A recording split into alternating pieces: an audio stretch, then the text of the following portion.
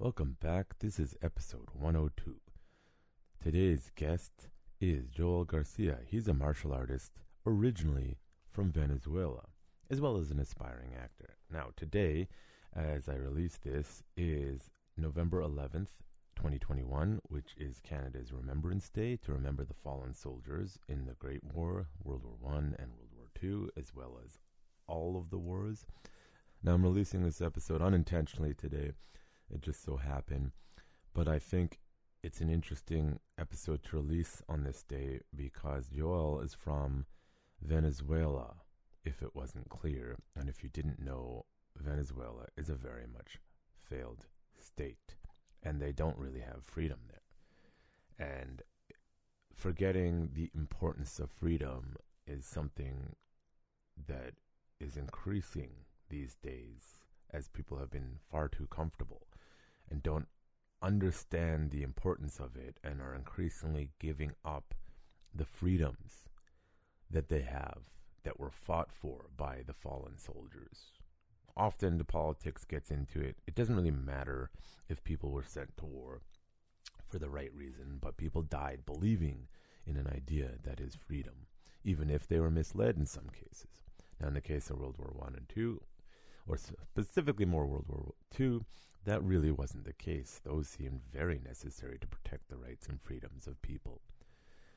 And though Joel doesn't go into too much detail, I think it's important to listen to what he says about his experience getting out of Venezuela and why it's important to respect democracy and freedom. And don't throw it under the bus and forget about it, particularly on a day like today, November 11th, as we remember the fallen who fought for our freedoms. But before I go more into it, here is a little clip of something that Joel said that resonated with me. Now, we talked a little bit, all over the place on a variety of topics, but I think this is a very poignant point to make, especially today. It's with regards to immigrating alone, life, the company of others, and yourself. So give it a listen. You truly have to create your own family, different. You get used to people coming and going, so that you have to really find a way to not depend on people coming and going. That it allows me to be completely okay with being alone. We're social creatures. We need people. But I think that everybody should be able to understand and know what's like to be alone. If we don't appreciate our own company, how are you gonna enjoy fully somebody's? Because otherwise it becomes codependent. It's one thing when I want to be with you because I like your company.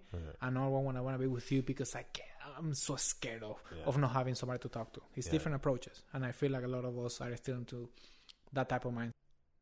Words to ponder, and as you listen to this episode, you will see that Joel is very deep in trying to be spiritual and connecting with ourselves, and I think those words are important today because people were so terrified of being alone and by themselves as the social creatures we are that we've allowed some craziness to happen. But before we get into this podcast is brought to you by Urban Tactics Krav Maga, turning lambs into lions since 2013.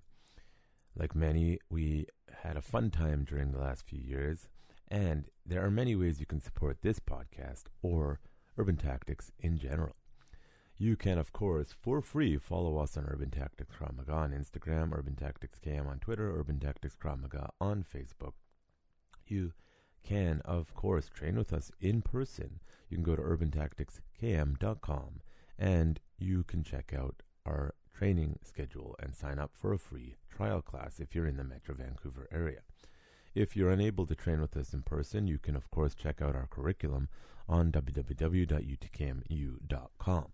There I have my beginner and novice curriculum up, whether it's just supplementary for your current Krav Maga training, whether you're looking to figure out how to structure a program, or you just want some different approach or new ideas, check out utkmu.com.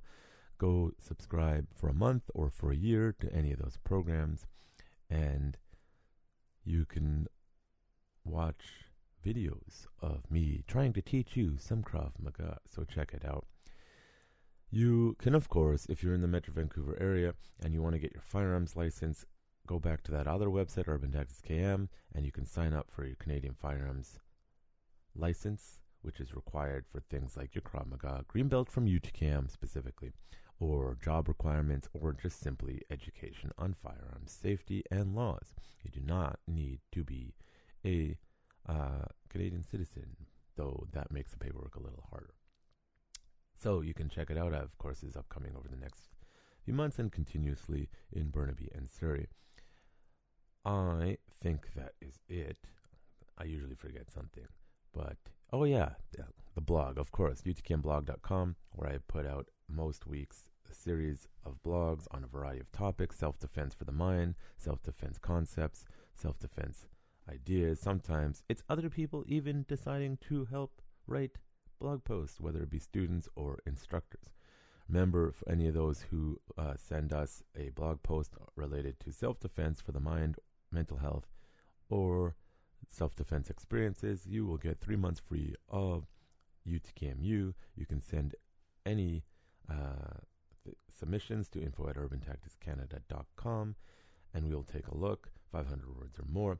We do have an editor. If we do end up publishing, again, you will get 3 months of UTKMU to study. So again, Joel is a martial artist who I originally met working for another gym, and as I mentioned, I met him coincidentally in the movie industry, which I am currently taking a break from. If you want to check out Joel, you can check him out on Instagram, Joel G MMA, JOELGMMA. That's on Instagram.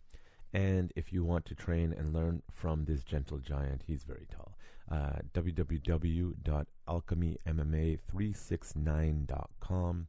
Alchemy is ALCHEMY MMA369.com. Checking him out in the Metro Vancouver area if you want to train with him. And again, this episode, we go all over the place philosophically, what's going on in the world, and his experience as an immigrant leaving Venezuela on a volleyball sports, what do they call them? Thingies, you'll see in the podcast. So it's a really interesting, deep conversation. Enjoy. Krav Maga is not just a self-defense system. It is a way of life. Warriors Den is a podcast for Kravists, fighters, martial artists, warriors, politicians, and general citizens. Consider this. The society that separates scholars from its warriors will have its thinking done by cowards and its fighting done by fools. Lucidity. Your host, Jonathan Fader, talks to guests in an open and uncensored format about their fights, their philosophies, and their lives. No topic is taboo, and the conversation may start in one place and end in another. As the quote suggests, you cannot separate the warrior from the politics and the world around them, as a true warrior must be a student in all forms of art and science.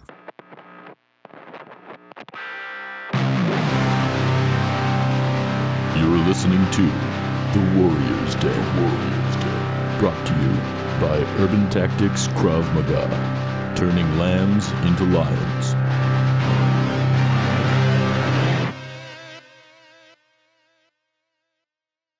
Welcome back. I am here with Joel Garcia, martial artist that I originally met working for another gym and then bumped into him again doing extra work for the movie industry. Where you're still trying to do your thing. But before we get into that, how'd you get into martial arts? What's your journey? It was a long time ago, because I think some people start martial arts right away they go to a gym and they start the journey right there. And some people like myself get pre-introduced to martial arts just like in movies or my own living experiences, fighting on the streets, things like that.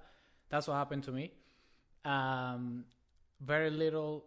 I did a bit of karate, probably like for a month, and then I stopped. Later on, I started practicing volleyball. So volleyball was a big part of my life for a long time. What age? I started volleyball when I was 11, 12 years old.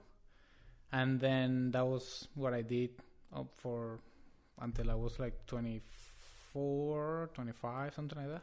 Because you can't see, he's very tall. He can just spike the ball over the net. No, it's funny because quote unquote tall, but when you play a national team, you're a midget. How tall are you? 6'4". 6'4". I'm 5'6", so you're taller than me. So so that was pretty much what I was doing. But even when I was focused on other areas, I was always still kind of like evaluating what martial art was all about. Especially when you saw the first time Royce Gracie on the UFC, the old times, movies that you would see. So martial art was always with me. Yeah, and because when I first met you, we were doing no-gi a lot, and you're pretty good. So where'd your grappling journey? As I say, jiu-jitsu, I was taught clinch. Clinch. Clinch with Sal and Sal Ram. Yeah. He's a great guy. I owe him so much. A lot of respect for him and his family. When did you start training there? I started with him 2013 and I would say. But before I was at for a bit at Universal. Well, I used to be Universal in downtown. I used to do pretty much kickboxing. Started a bit of grappling, but mainly with Sal. I started the jiu-jitsu journey, but before Sal, again, I was always studying what I'm seeing. I don't wait for people to teach me. I just simply do it myself. And When you say that, it's like studying on the movies, or cause how old are you now? I'm 34. 34. Mine the same age. Yeah. So it's a little late from like the old like 70s, 80s like martial arts guys. A lot of guys that are older are like, I grew up watching that Bruce Lee and stuff. So we're a little too young for that. So where were you getting resources before YouTube? Because now you can get it on YouTube. I think a lot of time was very intuitive, to be honest. I'm a guy who is, I look at people walking.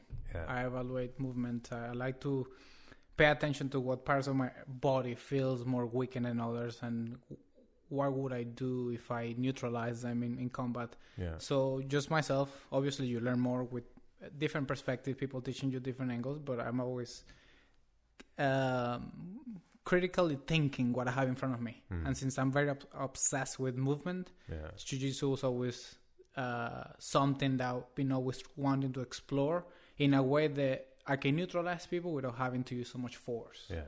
So, Now, the needing to sort of learn to survive comes from the fact you're from what country? Oh my God, Venezuela, papi, Venezuela. Yeah. When did you leave? What year? Venezuela, I left 2006. That was probably, I'm sure that was the best thing that could have been 19.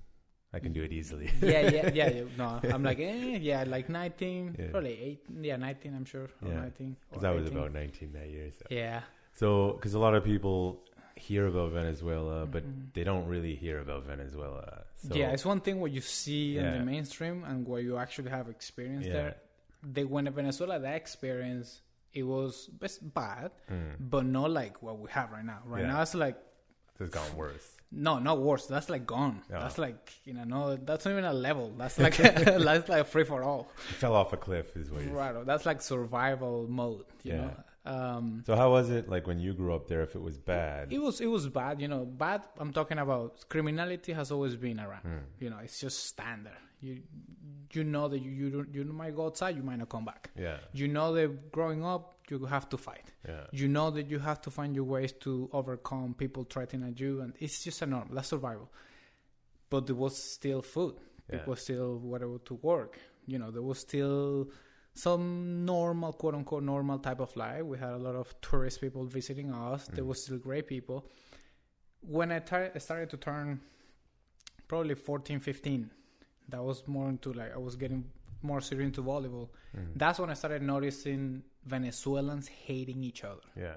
I'm still a kid, 14, 13 years old, but I still, in every gathering, I would just see Venezuela. But you left. You voted for him. I'm like, wait. Yeah. What the fuck is happening here? Like, the same families are attacking each other, and I would notice neighbors, family members stop talking to each other over political things. That's when I knew there was something that I never seen before, because I understand people fight within their family members because of family reasons, Yeah. but not because of the guy who voted. Like, to me, it became like a fanatic, Yeah. like a religion, you know? Yeah, and because a lot of people might not know, like, so if you listen to right-wing media, they'd be like, Venezuela's a socialist hellhole, and then if you listen to left-wing, they'll be like, no, Venezuela's socialist is great. So maybe give a little background. Yeah, so we have to go way back in I would say 1998. That was when Hugo Chavez, he won. We have to give Chavez the credit that he was an amazing speaker. Like so was Hitler, right? Oh my God, that guy could convince you to do anything. He had like this charisma. He talked, and I was on the street. I was homeless. He was in the military. He's like, oh, this is the guy who's gonna help us to get out of here. He got all power.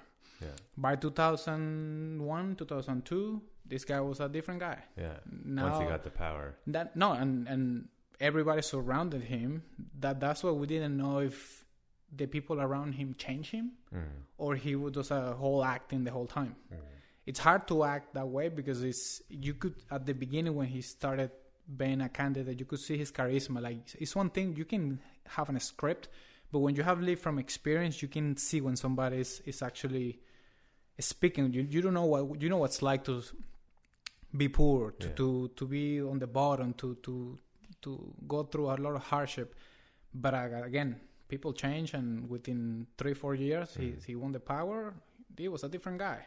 And then you saw the government was started to take business away from people, properties, and they're like, what's happening? He was like the government, if the government thought that was something that they should have, it was starting to take over everything. That's when, and Chavez at that time, he had a lot of support, including my family members. They were like, oh, we want to support everybody. But after he did that, that's when everything changed, and that's what the division between Venezuelans started to happen more and more. And that was when I knew that, my heart was always telling me, you have to get the fuck out. You have to get out as soon as possible. And that's what I was telling my wife, like, and a lot of Jews get very angry for my stances. And I think they're being naive because I said, so there's the normalcy bias. You're familiar with it? So basically, everything was fine yesterday. Everything's fine today. Everything will be fine tomorrow. And when I teach for my regular listeners and my students, like, I integrate politics to a degree into my teaching. And people say, well, I'm not here to learn that. I'm saying, but you are. You're here to learn self-defense. And part of self-defense is being aware of what's going on in society and looking at things. Because if you were a Jew growing up right after Hitler got into power, initially you're probably like, okay, whatever. And then you start to see, like, what they're doing. And you hear, well, not too many because a lot of people were murdered, obviously, but a lot of stories of survivors who got their families out before. And they're like, listen, all my family was like, you're nuts. And you're like, what are you talking about? Like, if you left before Kristallnacht, I forgot the date, where they started going after all the Jewish businesses violently, you were definitely considered a little crazy. What I don't understand is why people stayed after Kristallnacht. And then I forgot who it was. There's a very famous investor in the U.S., very wealthy, but he was telling the story of his father who got out on the last few trains out. He went out, explored, came back, got his immediate family, and tried to get everyone else to leave. They're like, no, you're crazy, you're crazy, crazy. Left. Right a week or so after they left, border closed. And that was it. And people don't think like that. Like, society can't collapse, or my country can never fail. That's sort of the old saying that when we tend to forget our past or history, we repeat the same mistakes over and over. And that, to me, is the main problem in our current society, is that our capacity to remember is almost non-existent. Like, if you see the mainstream, like, we pay attention to something today, 2 days later it's a completely different story. We completely get wiped out from what we remember last week. Yeah. And you can even, it's such a... You can watch it with people, right? It's unbelievable. It's blue, yellow, orange, and you were like changing all the time. It's nothing consistent. Yeah. And that's why when you talk about the history, the same history, it's nothing new. It's the same thing. We see that everything happened because people we cannot recognize the same patterns, the same things being implemented in us, forced upon us. So we just follow blindly. Just do it. It's easy. Yeah, keep doing. Go left and right. Sit down right here. So was there like a final straw for you that you're like, I need to get out of the country? Like just the last no, sort of like the last one was the prices of things. Oh my God. Inflation. No, right away. Hyperinflation. You could no, it was like a ketchup. Ketchup. I don't know. An example. A ketchup costs you $3. Within days, it would be 8, 9, 10. Yeah. Within days. Yeah. Especially the tuition for schooling or prices of flight tickets. That's when I knew them. Like, what type of future am I going to have if you're barely surviving? Yeah. And that's why I knew that, Were you the only one for your family left, or did you convince? At that time, yes. Yeah. Because of volleyball. Yeah. I think I've been blessed with volleyball for, I think that without volleyball, no fucking way would have been able to get out that time. Yeah. Was it like just a scholarship? A scholarship. My whole life was always through a scholarship. I was able to get out. Yeah. That's why I never thought I was gonna through sport. Yeah, 100%. For me, if I didn't do that, like, how do I do it? It's fascinating you say that, because like there was just in the Olympics with the Belarus Olympic athlete that it's like, I'm not going back. No, I'm not going back. And she literally did the Olympics just to get out of the country. I did that indirectly. Yeah. I knew it, especially after many years when I had to go back. I went through a lot of immigration problems just because of that too, In what sense? In the sense of like I would, in 2010, 2011, I would tell people this type of things and they're like, no, that's not that way. Yeah. No way it's happening. I'm like, look at Venezuela now. Yeah. Because there was no evidence. Yeah. There was no video. Yeah. It was just my voice. Yeah. And how can I prove that? It was tough. Because how would a Venezuelan from Venezuela know anything about Venezuela? No, what would you know about it? No way. I'm like... Yeah. It's funny, like in America, they'll be like, oh, Latinos vote left. I'm like, talk to a Cuban. That's why Florida went hard right. Yeah. Like all the Cubans, all the people from those countries are like, I'm not voting left. No way. And especially that's funny too that you find a lot of people from obviously outside Venezuela.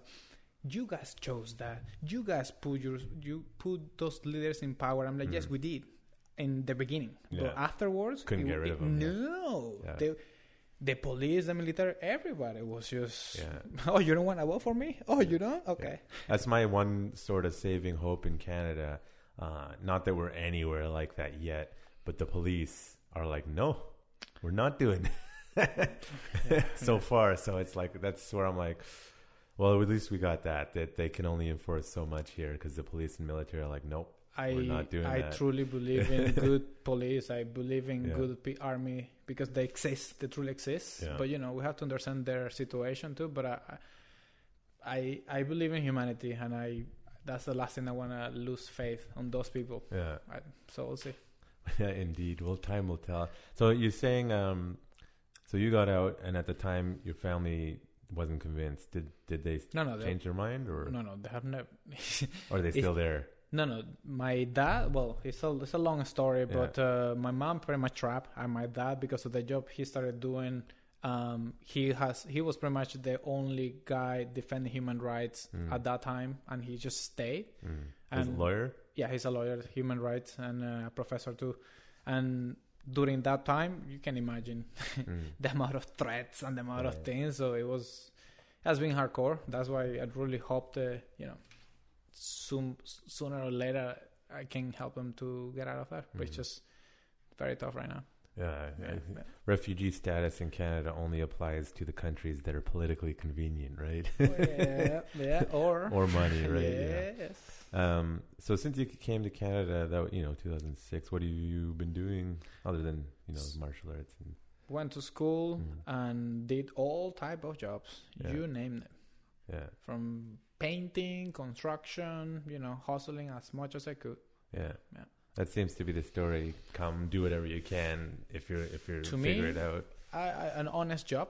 I'm it's job is a job. I'm never been the type of person, I cannot do that. Job is a job. As long as I'm being honest to myself and having integrity, there is no nothing to be ashamed of. Yeah. You know, It's like I was talking to a previous guest. He came here 19 from Hungary. He's like, he told me what he was making in, like, I don't know, the 70s, 80s. It was like nothing. It's like, hey, but it was another immigrant gave him a job, you know, but he's like, he worked his way up. Right? Yeah. So now, you know, things are doing pretty good for you now. You got a family. Much better, obviously. That's exactly why it's so easy for me to look back and not see as a victim, because there is always a big blessing waiting for us, and especially now, you know, just having my first son, and that has been a huge blessing, huge life transformation that I'm very grateful for. Yeah, for sure. That's you know, that's what I tell people is like, you know, I'm never been like huge family guy, but I'm like, the more I get older, there's actually a saying I've mentioned, I think it's Naval Ramakant, but I can't remember. He's like, eventually, you know, when you're educated and intelligent, you come to the conclusion that you either need to find God or have kids. And some people find both, some people want, because in that search for like existential meaning, you'll find one or the other. And nowadays you're finding the educated people don't want kids, or they're being terrified through anxiety and other means not to have. The world is so horrible. It's like, you'll be fine. Yeah. It's just interesting how that goes one of two ways. Yeah, but I think that when we have kids, you know, I truly believe that kids they become a reflection of us in some way or form. And, you know, having a kid is truly an experience that we cannot run away from our problems. You have to face it. Yeah. So that's something that scares a lot of people, and I understand. But to me, you know, having a child, of course, requires a lot of responsibilities, a lot of sacrifices. But when I think about the long term, it's like a legacy that I wanna chase, I wanna build. It's not tangible, but it's a spiritual, fulfilling journey. Yeah. That's an interesting way of putting it, like a responsibility you can't run away from. I mean, obviously you can, lots of people do it, but if you want to do it right, you have to say, I have this responsibility for X amount of years, 20, 30, 40 years, whatever it is, forever, in your heart forever. And that forces you to deal with the hard stuff that you don't want to. It's like, for example, marriage, you know, the divorce rate's so hard. One, because it used to be not allowed, which is not great for the bad relationships, but people used to have to work through it, right? So, for example, I was telling you before, like with my wife, we were stuck in a one-room apartment during COVID and lockdown, and it's like, you cannot get away from this person, and we were just forced to work through our stuff. It's still working on it because it's a long process, but it just like that probably brought us closer together. And I know other people, it split them apart. You saw either people getting married or people breaking up, like en masse. But with that kid, if you want to do it right, you have to like, this is my responsibility. I'm stuck. Let's figure this out. But, you know, our society, it's potentially because of social media and other factors. It's like, I can just run away. You don't have to commit. I don't need to fix anything. It's just me. Like, no. I believe in consciousness, in the sense of no matter how much we try to run away from things, sooner or later that voice in our heads is going to eat us alive. Yeah. That's why, you know, I'd rather face it. But like you're saying, I think that's a very huge topic. I was in the last 2 years.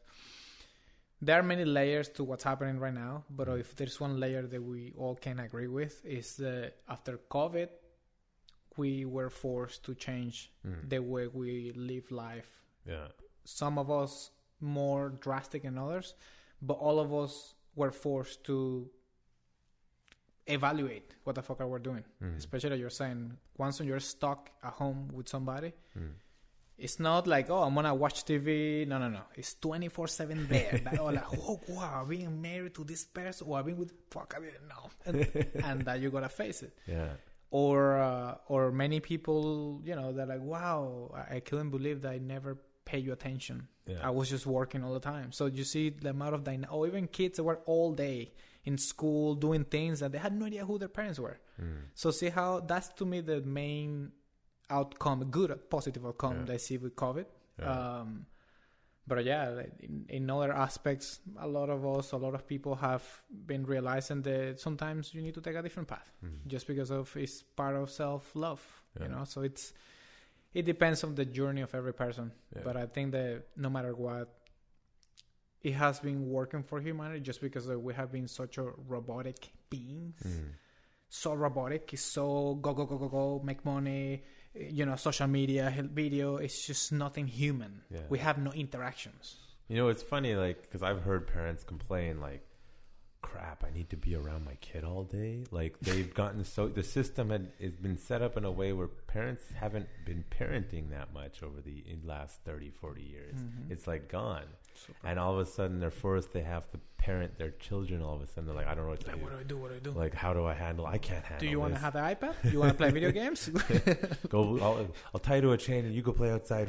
You want pizza for tonight? I'm like, and it's just like, it shows you that it's almost as if people had lost the ability to parent. We were building it up and then they just lost it and they don't know how to get it back. Even when we see our ancestors, like, what did they do? They didn't have internet, TV. Yeah. These people were just cooking, gathering, talking for hours, playing together, going outside. We have nothing of that. Yeah. So that's just it's not that we don't know how to do. We just simply don't pay attention how our ancestors used to live. And that's why, to me, when you evaluate the native teachings, the ancient times, those are true teachings that could potentially change our whole humanity. But we suppress them thinking the new technology or the new thing is a better way to live life, when in fact that's just a distraction that disconnects us from our human essence. It's funny with all the politics. Like, I've seeing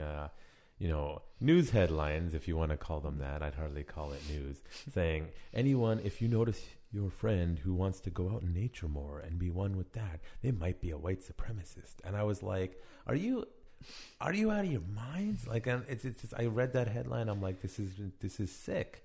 Because, before you'd be like, oh, they're a hippie, and now you're calling them white supremacists. And all it is the system, whatever you want to call the system, ostracizing people who are trying to kind of remove themselves, whether they be left-wing hippies or right-wing douchebags, whatever. If they want to go out and find nature and remove themselves from, the rat race, as they often call it, the system and the media has always been demonizing those groups who just simply want to, like, listen, I want to slow my life down.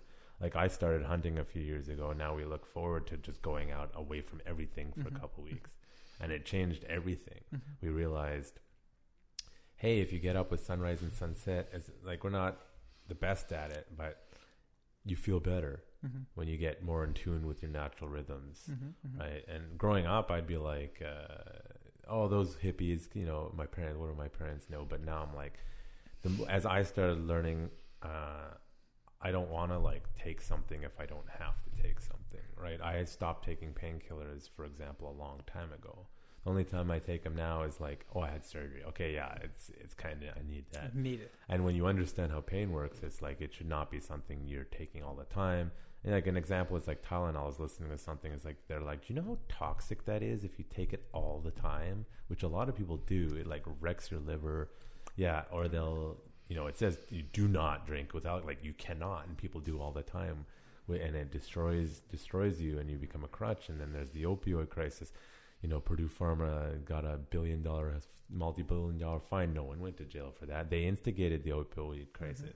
So when you start saying things like, hey, do I really need to take this thing, whatever it may be, they'll make all sorts of accusations. Now, something like aspirin, it comes from willow bark, so there's a lot more natural origin to that. But a lot of this other stuff is like, do I really need to take this? Am I gonna die if I don't take this thing? It's it's this what you're saying. We can talk for hours, but to make it short, it's just that discernment. Our capacity to know when something is helpful or when something's constructive or destructive. We, as a society, I don't think we have that capacity, because I feel like we are so, I'm not saying everybody, but a lot of people are so biased towards what they appears on TV that even if their intuitive mind tells them that's not true, they cannot accept that as a no. Yeah. They have to go through whatever that. Well, they told me. They told you. So that's like telling, oh, Santa Claus was seen at the mall last week. Yeah. There are 10 people who saw it. Yeah. So a lot of people who literally at least contemplate it. contemplate it. So that to me is the danger. It's dangerous because of, as a society, even we teach children to repeat information instead of teaching children how to use tools so they don't have to be codependent on people. Our adults, the same thing. We're always waiting for something or somebody to tell us what's right, what's wrong, but we have no capacity to figure out ourselves. It's like when if I serve you a meal, you can tell if the meal is cooked properly, if it's burned, the way it smells, if it's fresh. That analogy put out there with medicine, food, politics, we have no idea. And we have individuals who are constantly changing their minds, who are like a roller coaster, up and down, left and right, changing all the time. And for me to have that amount of people still valuing their opinion, that shows that we're not ready for that. Well, and that nice, the science changes. Like on some of it, no, it has not. If you're actually reading the science, no, it has not changed that much. It's the politics behind it, and you start digging into stuff. Yes, I'm saying when I say science, is what they see on the news as a science. Because most people, like you said, they have never taken an opportunity to do an actual research about things. It's just whatever is in the news. Oh, that's right. That's true or that's not. And I think that what's happening right now is the most evident. How do you say? Evident. Super obvious. How easy the narrative can change, and we just forget. Well, it's funny, like it's the internet. It changed everything because people forget, like, oh, the media is lying now more than ever. It's like, no, it didn't. They're just getting caught. Exactly. It's the same people for 100 years that have been pulling this crap, and now it's transparent as ever. But there's been so good at controlling people's minds that they don't, like, even though everyone is like, not everyone, like, stay 10% of the population is looking back and be like, hold on a second, this doesn't make sense, and here's my well-argued reasoning based on evidence of why I don't want to do what you're telling me to do, whatever, be mask or not mask or whatever. Mask is a silly one to me. I used to do occupational health and safety. At first I was like, wear a mask. Why? Because they were telling us it was just from the spit. I'm like, okay, that's reasonable. They knew it was airborne way before they told us. And I was like, motherfuckers, we don't need to wear masks. And I've seen, like, actual experts, these are mask experts, be like, I don't, like, you don't need to wear it for this. It might have some, I would say if you're going, around strange people for like 10 minutes, just a percentage, it's probably some degree of effectiveness. But if you're sitting in like an office in a closed circuit for all day, it's not going to do shit. And you tell people that, I'm like, this is based on I didn't even know they had like 100 peer-reviewed studies or like 70 peer-reviewed and 30 non on this topic before COVID. And they're like, it's pointless for coronaviruses. If you want to, you have to do something more significant, like a half man. And I was like, and you tell this to people like, I don't care because the experts told me. And I'm like, no, those aren't the experts. Those are the public media relations people.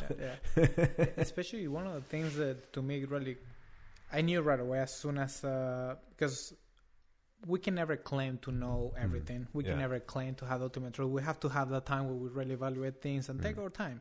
When I was going through that time, I was just waiting for one person, just one single soul to talk to me about immune system. And so far, to me, that was something that didn't make any sense. It's like martial arts. If you really want somebody to defend themselves, do you tell them, hey, there is a guy that you can hire as a bodyguard 24/7, or you can just show the person how to control their bodies, use their own skills so they can, defend themselves whenever it's needed. The same thing with immune system. You have to teach people how to eat, what immune system is, how you can change it. But since nobody talks about that, to me, that was the main thing that made me question the whole thing. Because to me, I do the basic math. When somebody truly cares about me, that person is thinking about my physical health, my mental health, and my emotional health. We're now living in a situation where people or the system doesn't care if you have a job, doesn't care if you have a roof under you, if you can have a place to sleep, if you have... Mics are going to pick that up, the beeping. No. So good. or even the amount of people who have committed suicide during the last 2 years. Yeah, they don't talk about it. They don't talk about. And to me, when you tell me that it's for the good of all, to protect people, to protect who? We're acting as if 99% of humanity is, it doesn't have a good, it's not healthy. As if everybody's compromised immune system wise. It's not. Yeah. So who are we talking? Protecting who? Yeah. That rather is something that, you know, just like they do presidential debates, they should do doctors debate publicly. Will you bring the best guys, left, right, all of them, and we do that live. Yeah. Show me that. Well, because it's like the Great Barrington Declaration. Did you see that one? No. It was like, I don't know, 10 or 15,000 doctors. It was like 40,000 doctors, like 10 or 15,000 medical researchers in the field. Like it was 100,000 people overall signed this thing saying these policies. This is like a year and a half, 2 years ago. The head guy was he was like one of the former board of directors for like Canadian doctors. And even him, after that, they kind of got to him and he started like staying away from people who wanted to support him. And we were basically saying these lockdowns are not scientific, like all that stuff. There was another one, the Rome Declaration. It was a bit smaller, also saying similar things like vaccine mandates are insane. Like this doesn't make any sense for this. You know, for this thing, not necessarily the other thing, but this thing, right? And nobody cares. There's like, here's a whole bunch of experts, guys, like a lot of them, tens of thousands of them. You're not listening to them. So and adding to what you're saying, not because something is called vaccine, it means that it's exactly doing what other vaccines 20 years ago are doing. Because everybody's always saying, that's a vaccine. You remember chicken pox, all of them? Like, wait a second. Do you eat anything that's called food? Yeah. No, you don't. Yeah. You kind of see it, you smell it. That's the same thing should be applied when you say vaccine. Vaccine takes at least 10 years to be able to prove the beginning effects, mid-term effect, long-term effects, and then you can test it. When people are not even talking about it, how much people are struggling based on food, lacking opportunities, what they're going through, and everybody's forcing a vaccine that has not been proven. To me, there's so many things that contradict what we're experiencing that makes me even doubt it even more. Yeah, you know, especially now they're talking about creating a vaccine for 6 months old. I'm like, you know who's gonna touch my child? Yeah. Good luck with that. Yeah, it's very people get mentally behind it because this is how I get back to normal. I've noticed that people are a lot more selfish than they like to say. What is normal? Yeah. What is normal? Well, that is the question. What is normal? Is it what you're used to? Or so why I said normalcy bias. It's like yesterday and today they say I want it to be tomorrow, but like the number one thing that we know for sure in life is change. And if you can't adapt, and what we're seeing is systems that are teaching people not to adapt and not get used to change and just, we have to keep everything the same. So, this sort of, and I'm shocked at people just willingly saying it's okay because, quote, they want to get back to normal. Now, because you grew up in Venezuela and it's gone even further downhill, because I've had guests on who came from, communist Hungary and communist East Berlin or East Germany, and other places, and they're like, I don't want like what I'm seeing right now because this reminds me of what I saw. Now, for a lot of people, as we were talking about, history is, that history is too far ago, but Venezuela is a lot more recent. The same. If anybody is listening to this, please try to look for the story of Venezuela in the last 20 years. You see a guy winning, everybody gives him more power. You see the Venezuelan people dividing left and right, hating each other. You see then the government making rules or changing laws so people who don't support the government start losing their jobs. People start losing their jobs. A lot of people start leaving Venezuela. A lot of investors start leaving Venezuela. Government takes over everything. A whole bunch of people from other countries were brought to Venezuela to be part of the military and police. We had a lot of people who didn't speak Spanish. They were police officers. I don't know how the heck they got there. People were started protesting. The military went outside. That was battle for many, many years. People got tired. People got sick. They had no fuel to continue fighting. Some military people tried to fight that. A lot of them were killed. A lot of them were bought. They bought their souls. And you see what's happening right now. So if you see that in a larger scale, what's happening, how similar is that to what I just explained in different forms? The same thing. It's just different teams, different labels, different suits, different scripts. Same thing. It's like New York. Fire all the medical personnel and bring in the National Guard. I'm like, it's like or California, a lot of people are leaving. There's anyone with money that doesn't agree with that, they're leaving. That isn't entrenched in the California system, they're just leaving. And California tried or is trying to pass a tax where if you leave, we can tax you for 10 years, which wouldn't fly in the courts in America beyond that. But it's just like your policies are failing because they don't work, and people are leaving. And you said really interesting that they brought in foreigners who don't share the same cultural values of the people who grew up there, because what do they care, right? It's a way of diluting especially it. When most of the people who were brought, they were criminals in prison in their countries. Yeah, that's even better. Even like that's why you saw so many people getting shot. It's like, how can people be so evil? Because they brought the best of the best. Yeah, which America has safeties against that because of the Second Amendment. Like if you would start seeing civil war if they tried to pull that shit in the U.S. No, that's when Venezuela has civil war. Yeah. I've lost friends. They were trying to fight and everything. They didn't care. You know the amount of people that died that nobody knows about? Oh my God, so many people. All over the world for all sorts of reasons. Oh, nobody so cares. many. Yeah, nobody cares. Again, we have the amnesia memory. We just forget within 2 weeks. I always say, the whole COVID thing, I'm like, and I don't know because I'm not seeing it anywhere. How's Africa handling this thing? Has anyone talked about Africa? I thought we like to talk about third world countries. Are they not having millions of people dying all over the place? Because I think we would have heard about that, don't you think? Exactly. Like, I always thought that was weird. Like, and they're just, Nigeria's over there just doing its thing. Nobody gives a shit. Like, I haven't seen a peep coming out of Africa from the media or any sources. And I'm just like, that is really strange. No, even the most common thing is like when we had friends 3-4 years ago, how many times you heard friends, oh, I'm not going today, I have a cold. Yeah. Oh, I have a fever. Now you don't hear anybody about fever, cold. Everybody has COVID. Yeah. I'm like, guys, did you forget that 3-4 years ago you used to have diarrhea, you had cold, you had fever, and you recover? You used to go camping, getting waste, you come back, you recover, same as COVID. Which, by the way, where we are in Metro Vancouver, there is a cold or flu going around right now, because I know tons of people who've gotten sick and they got tested as negative.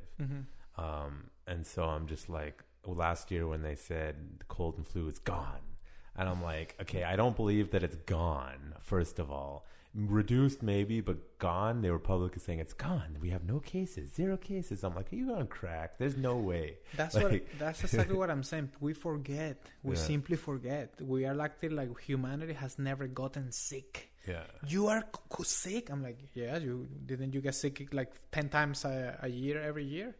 Now everybody's, even when you go to hospitals, I see everybody doing nothing, the same thing, nothing going on. So that to me is just, again, the reality that we see on the streets is not a reality that people are talking about. And like you're saying, how many times you see in third world countries, everybody's living their life just like nothing is happening. Yeah.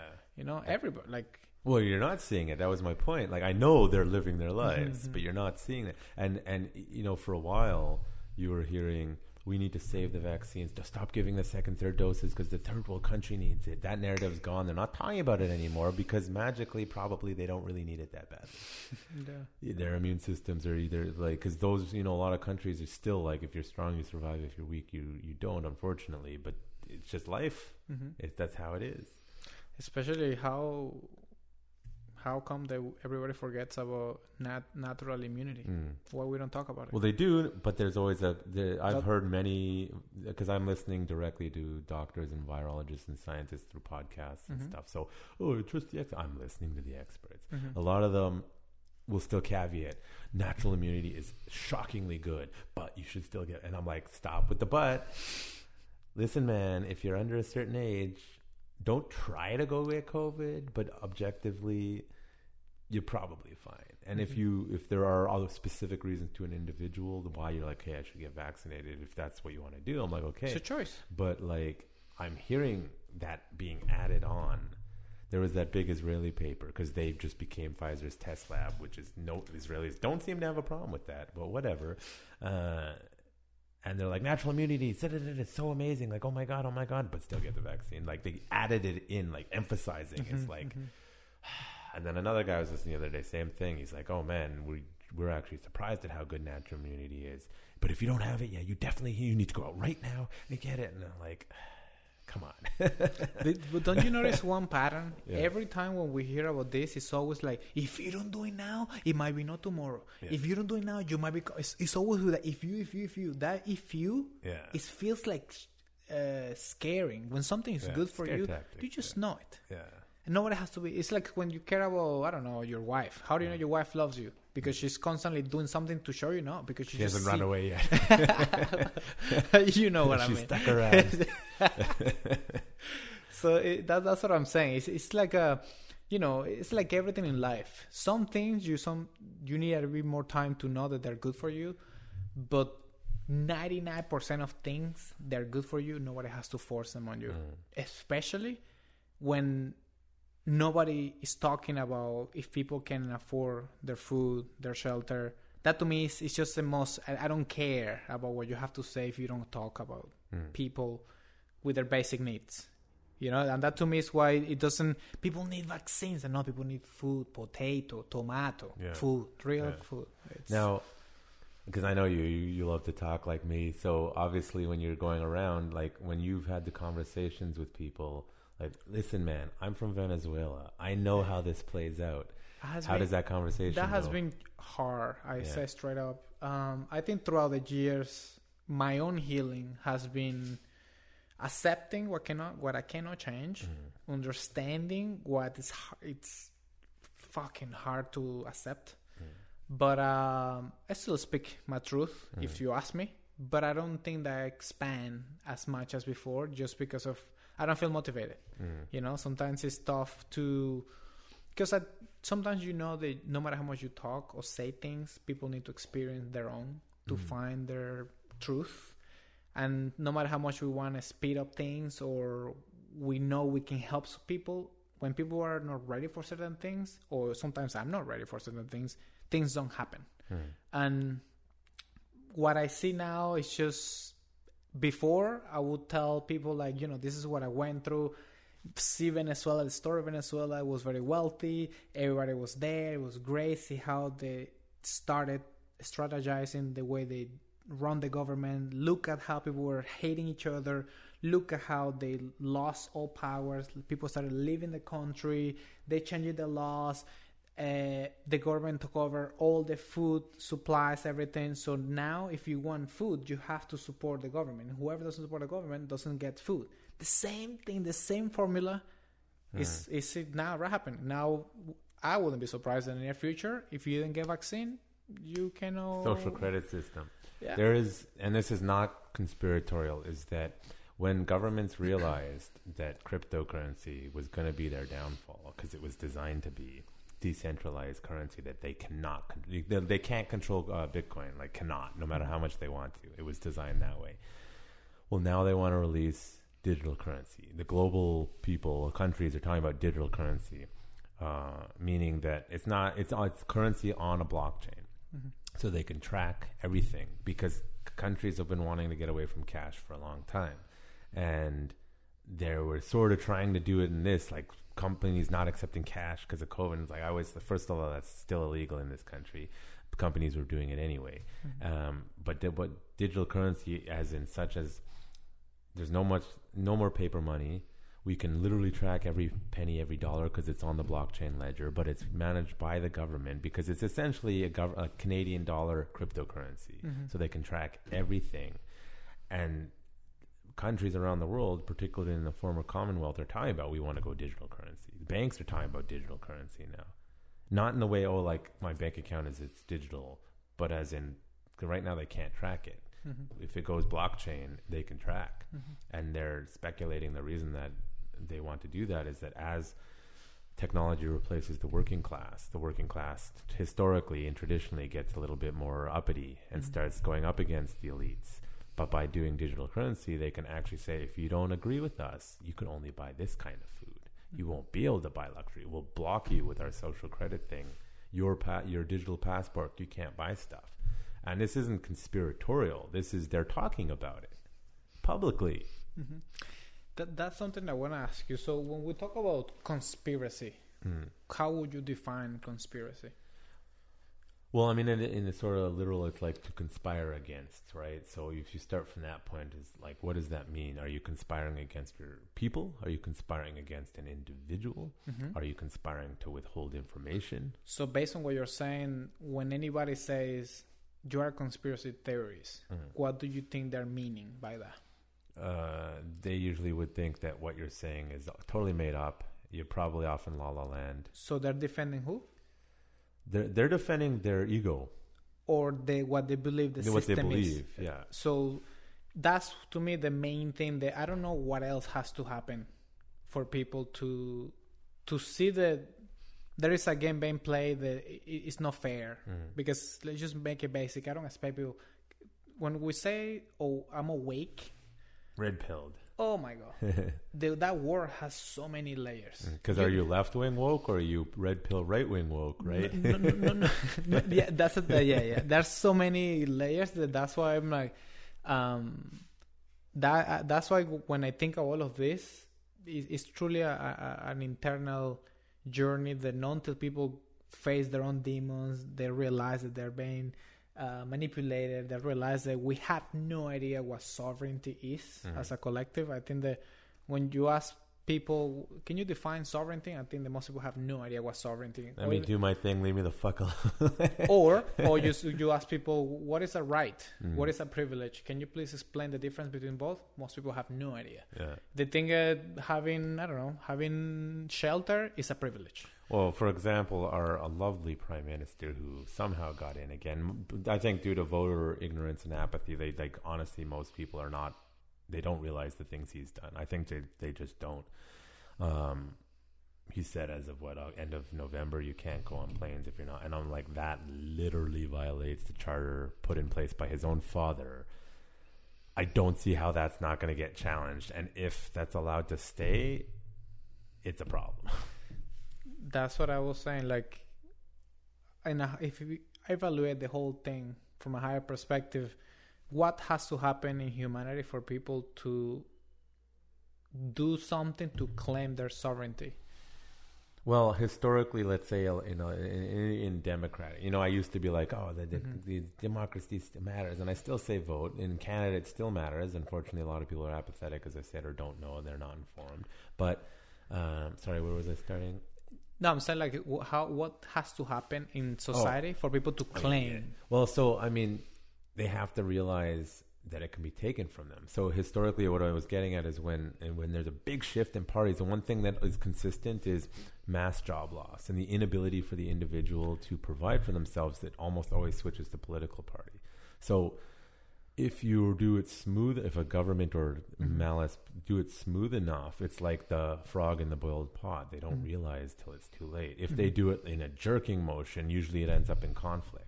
And then hopefully the, quote, right side wins. The one that wants more freedom will win, but it doesn't always, as Venezuela, it doesn't always win that way. So you have to make people feel like it's desperation. It's as you were saying earlier about trying to meet in the middle, like I don't like a lot of left-wing ideology. And I realize it's not that I don't like some of the things they're saying, it's I don't like their solutions. So but when I started listening, okay, some of their points are very valid. Their solutions to the problems I despise because it leads to Venezuela. But, they'll say, criminals, oh, well, this because they had an abused home and they don't understand and you have to be empathetic or compassionate. And I'm like, okay, but they're still a violent criminal, right? I understand they had a hard past and I understand that desperation will cause people to steal or desperation. But you know what? So your solution is, let's say California, we're not charging anyone for theft or anything under $700, because it's a necessity for them. And then you see people on the daily videos of people just walking into stores with bags, clearing off the shelf, counting it. Oh, it's under $700, walking out. And I'm like, that's not desperation, you idiots, right? So yes, it's correct that when people are desperate, they'll do what they need to do to survive. It's human nature. But your solution was to say there's no penalty for being ridiculous. Yeah. And that's your solution? Why do we have to get to that point in the first place? But it's not even a solution. It's like you literally just destroyed your economy. Now there's a couple like Walmart, not Walmart, but Walmart-like stores that have just said, fuck it, and left California. Because they're like, we're losing millions and millions and millions of dollars. I can't afford to stay there.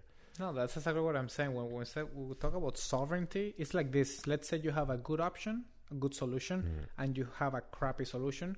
You still have the choice, okay, left or right. But when you have two crappy solutions, they're not even solutions, why do we even still choose? Yeah. If you serve me 2 plates of food with rotten food, I don't care how much you tell me. I'm like, I'm sorry, I'm not eating this. Yeah. Same thing should be with everything. It's that internal power that people have to claim that sovereignty and be like, should I take a vaccine or should I die because I cannot afford to live? Yeah. That should never be an option. Yeah. Well, let's take the Canada political system, for example. I vote for an MP federally. They're supposed to represent me. But that's not how it works because it's increasingly they're not allowed to vote against their party. So are they representing me now or are they representing their party? And people make all sorts of arguments about, well, no, of course they have to vote for the party, otherwise it'll be chaos and we won't get anything done. I'm like, but that's literally not how our system's supposed to work. It's supposed to be, if they're not sure how to vote on a thing, they go to their constituents and say, hey, I'm doing an open meeting, like I want to know. That's just too much work, so they don't. It's too complicated for the administrative system. And what I want to see in Canada is a none of the above option. So if enough people vote none of the above, all the candidates have to be booted and they have to put new people. So now I ask you, what would be a solution for what you're saying? We're talking about people that just quote unquote represent us. They do nothing. The same script, we change. How can we change or what can we do so anybody that wants to be in that position as a candidate, you must have this, and I don't give a crap where you graduated from school. I don't care who your dad is. I don't care how much money you make. What can you do to show and prove that you're capable of maintaining that position? Well, first thing I'll go back and say I think it needs to be just illegal and entrenched and codified that you cannot boot an MP just for voting against your party. No, let's say I want to be a MP guy. What do I have to do to qualify for that job? Right now, I think you pay a little bit of a fee. But that's the problem. The party has to pick you as their candidate. But that's the problem. Yeah. Well, I mean, so each party technically has the right to sort of set its own rules. That's how it works right now. But as far as a citizen, what do I want? Like, I'd like less lawyers, first of all, because, the argument, I had a friend who was on the podcast and he's in law, and it's like, why are there so many lawyers? It's like, well, it makes sense because, and I'm not thinking against him, I'm not mocking him or anything, but he's like, it makes sense because they need to learn how to write the laws and they're working the laws. I'm like, no. I didn't really harp him on this too much, but it's like, we need different perspectives. Exactly. And if everyone just goes in the same damn way of we know how to make laws, well, now you've made everything insanely complicated because they're all lawyers and they know how to finagle the law in a way, but that's not representation. So there needs to be some, maybe at a higher level, it's like there can only be X amount of lawyers, and if there's too many lawyers, sorry, you can't run as a candidate. Especially too when we analyze humanity, there is the physical science and the human science. You cannot just have an engineer, a doctor, and a nuclear scientist making decisions about life if you haven't asked the psychologist, the healer, the farmer. You see what I mean? We are so disconnected from being human that we truly believe that technology and numbers are the reason why we're here. Yeah. And that's why when we see what you're saying, the example you're saying, I asked my dad this question. I'm like, Dad, why do we have so many laws? Don't you think that even the Bible, you read those commandments, we can break them down to like 5. We don't have to go 10. And following those ones, we can have a pretty good society if we follow Don't murder people. Yeah, simple, basic. Don't steal people's wives. Basic stuff. But when we see the society, we see billions of laws that protect certain parties. We have a very complex vocabulary that most people have no idea what they're reading when they're like, what do I sign? Okay, here, okay. It's all made so we don't understand what's happening.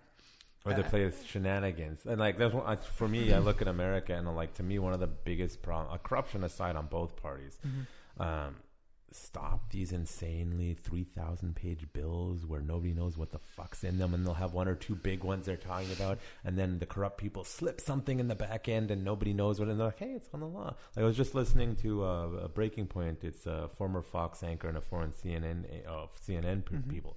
They're center left but you know, they were talking about the family behind Purdue Pharma and the opioid crisis. Well, they're trying to lobby now to make it so that they're protected from legal liability, even though they lost the court case saying they owe billions of dollars because they knew, and they're trying to skirt criminal liability and protect the industry now from people coming after them again.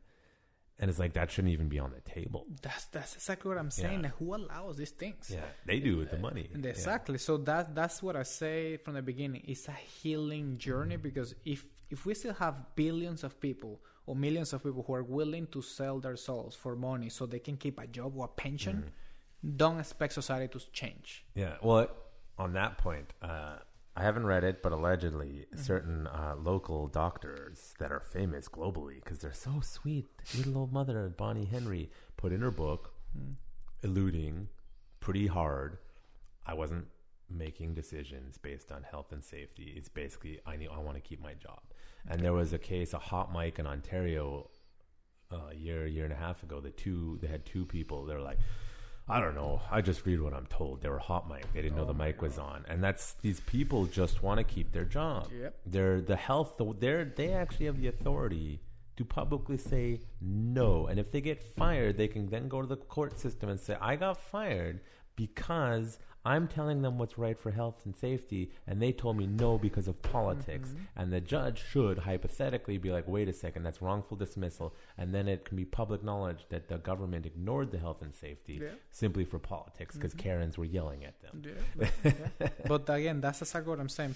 Not until we get to that point where people who are in those positions, they have the spiritual strength to say no. They either go through that, or they might be going through some other stuff that we are not aware of. I understand that too.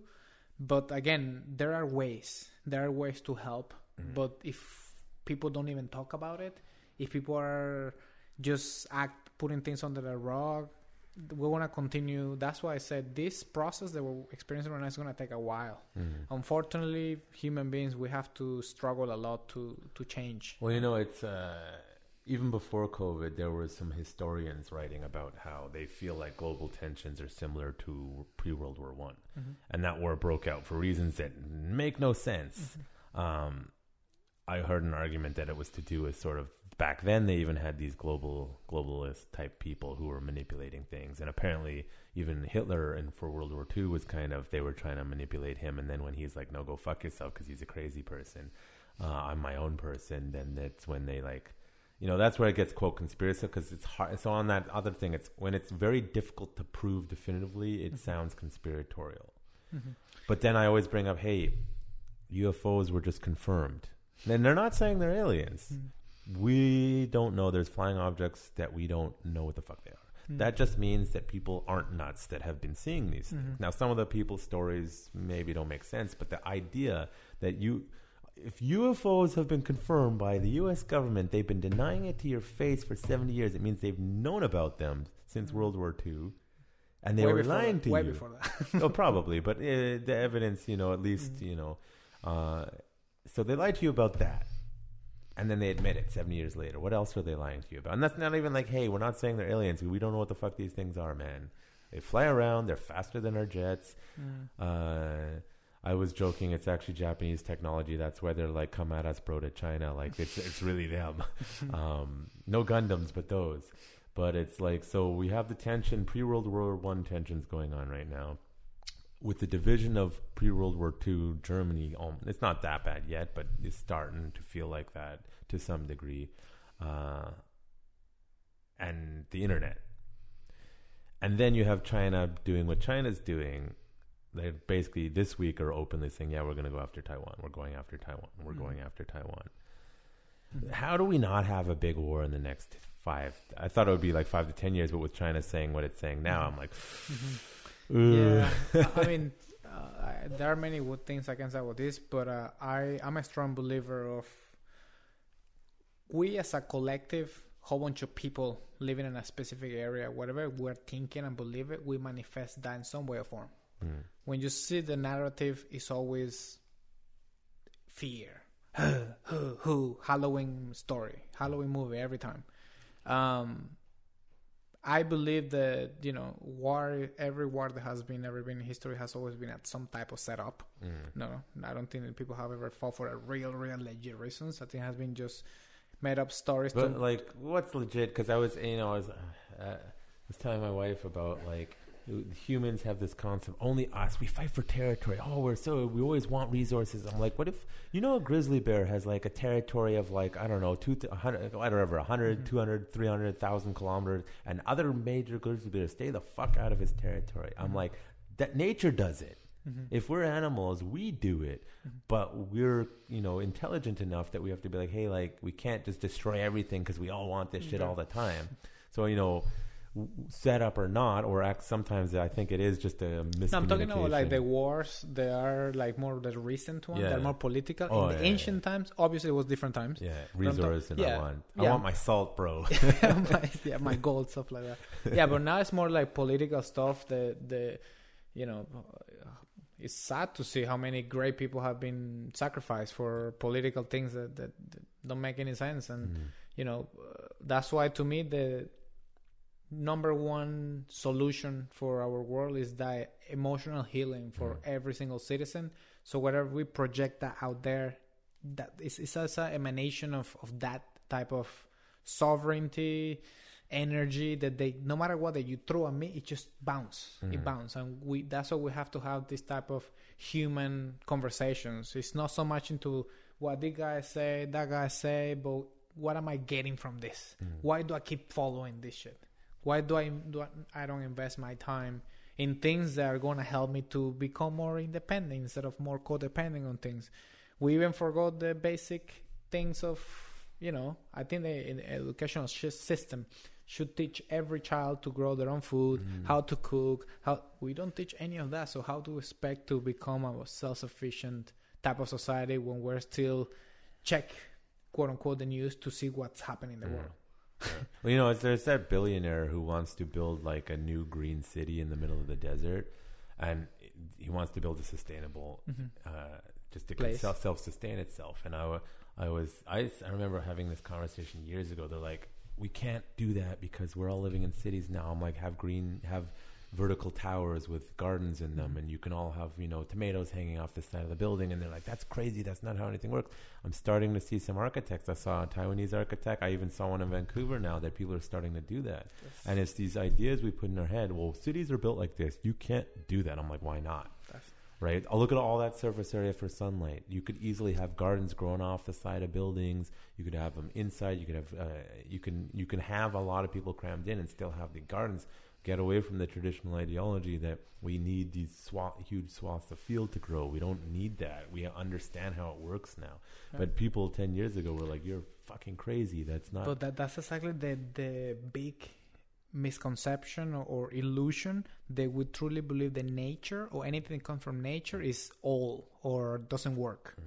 The pill works. The robot is better than the natural thing, and that's why, especially what you're mentioning, is so important because of, I'm not an architect, but I'm kind of familiar with what you're saying, especially when the type of elements that you use to build, the position in the planet of what you're building, what type of natural resources you have around, the position of the sun, you can change the vortex or the energy of certain places, and that allows things to flourish better. It's not just a cement, it's not just a block or a building, a high rise, it's nothing like that. In the ancient times, they had a lot of technologies we are not aware of. Yeah, there was like, I remember reading an article about Roman concrete. up until recently, they couldn't figure out how in the hell they made concrete that was so strong, and they couldn't figure it out forever. Yeah. They recently, it had something to do with volcanic ash, that the way they were doing it, and it just created a super strong chemical bond. But it's like, you know, since modern concrete, you know, the last 100 years, they've like, how did the Romans figure this out? And it's lasted longer than anything we can produce today. And this idea that the ancients were stupid, it's like, you don't know that. Well, I think that one of the, it's might be controversial what I'm about to say, but I'm gonna say I think that once in the future people realize what Atlantis was, what Lemuria was, we'll be blown away with the type of technology that we had before. They have been lost in time. What do you think Atlantis is, like what it was? Well, I think that's gonna be a long conversation, but it's an ancient civilization that was here, and you know there was a lot of wars there, spiritual wars, technological wars. They fell apart and they rebuilt again.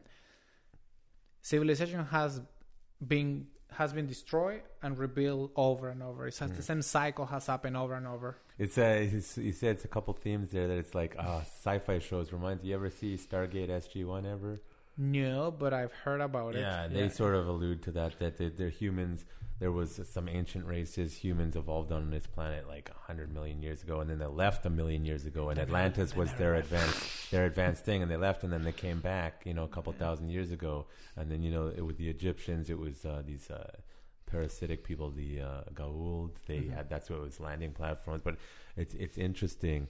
And then this has happened before. Happened again as a classic line at the very spoiler alert, at the very end of Battlestar Galactica. This has happened. It gets very like gaudy, and then they end up being angels, being like, why do they always play this game? It's happened before. It's going to happen. And it was on a grand galactic scale where we build robots fight us, blah, blah, blah, and then they merge. And our current human civilization is a merge of the last iteration of the robots. And like genetically, they literally merged. It somehow happened. That human-like androids that were somehow able to conceive. And the way they tied it in, it Hybrid. was the original one was Lucy, like, you know, the Lucy. That's how they, in that series, it was like, oh, that's interesting. All I'm saying, I know there are a lot of creative people out there, but there is a lot of science fiction that is created based on things that they actually exist. Yeah. And I think that's something, I don't think they were ready for that type of conversations yet. But in the future, it will be that's something I'm really looking forward, just because we can drastically change our society if we just open our mind to see that there is way more than what we think. Well, it's, you know, what's that show, The Expanse? Have you ever seen The Expanse? No sci-fi for you. No. So The Expanse, they find spoiler alert again. They find this molecule. They call it the proto-molecule, and it's like, this is alien. They don't know what it is. It's like this blue chemical, and it keeps doing things. It's like a sentient molecule. Because what it was a technology that was meant to gather resources to build a specific thing. But in the process, it had no set path. Because it would start with one molecule, then two, then it would start building things. It would start creating things. It would infect people to do what it wanted them to do.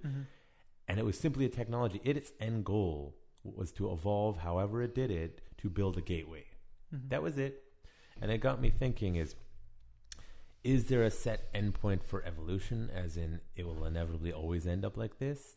Or is it an open-ended code, as in it's just a yes and no algorithm, and it doesn't really care?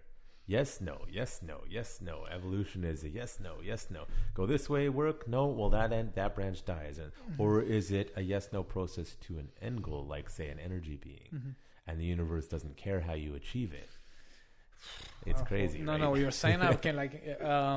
I think it all comes down to an individual journey, because I think that if you ask me my point of view on life, I think that this is not the first time we live. I think that we have been doing this for many, many times. Like reincarnation, or just the I don't call it reincarnation, because reincarnation is the understanding of you having a human experience, dying, and then going back into the same type of similar experience with no memories of your previous experiences. That's reincarnation, when your system literally takes away everything you have learned, and it's like you get into black belt, you die, and you forget everything again. That's reincarnation. Incarnation is when you maintain the experiences you have acquired, that you can recall what you have experienced.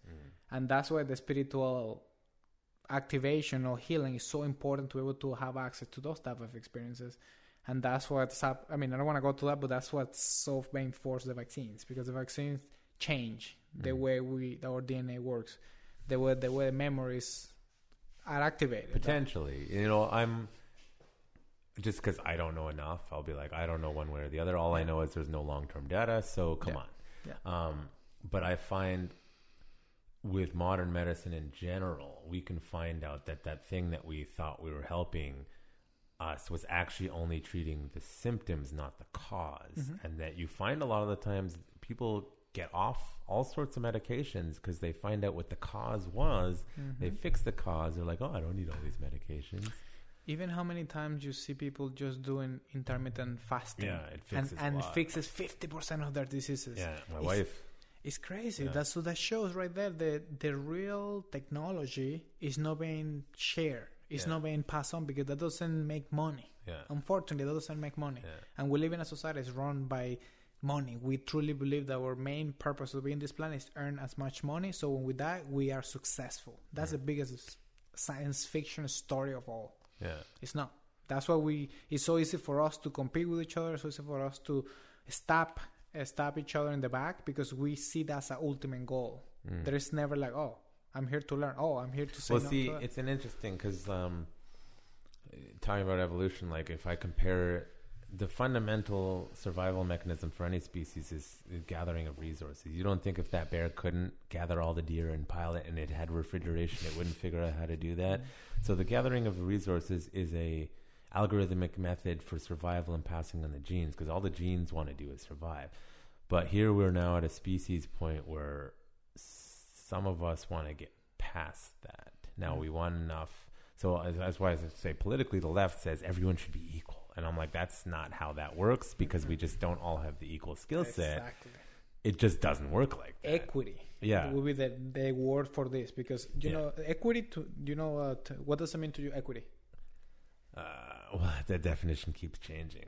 Like, to me, equity means when we are fair based on individual situations. Let's say you have a broken leg and there is a block next to us. You have the opportunity to go pick it up, but I do know that I'm healthy. So who should be picking up that block? You or me? That's equity. yeah. Even when you should be picking up the block, just because you had that limitation right there, the law should be changed based on the circumstances. Not everybody has the same opportunities.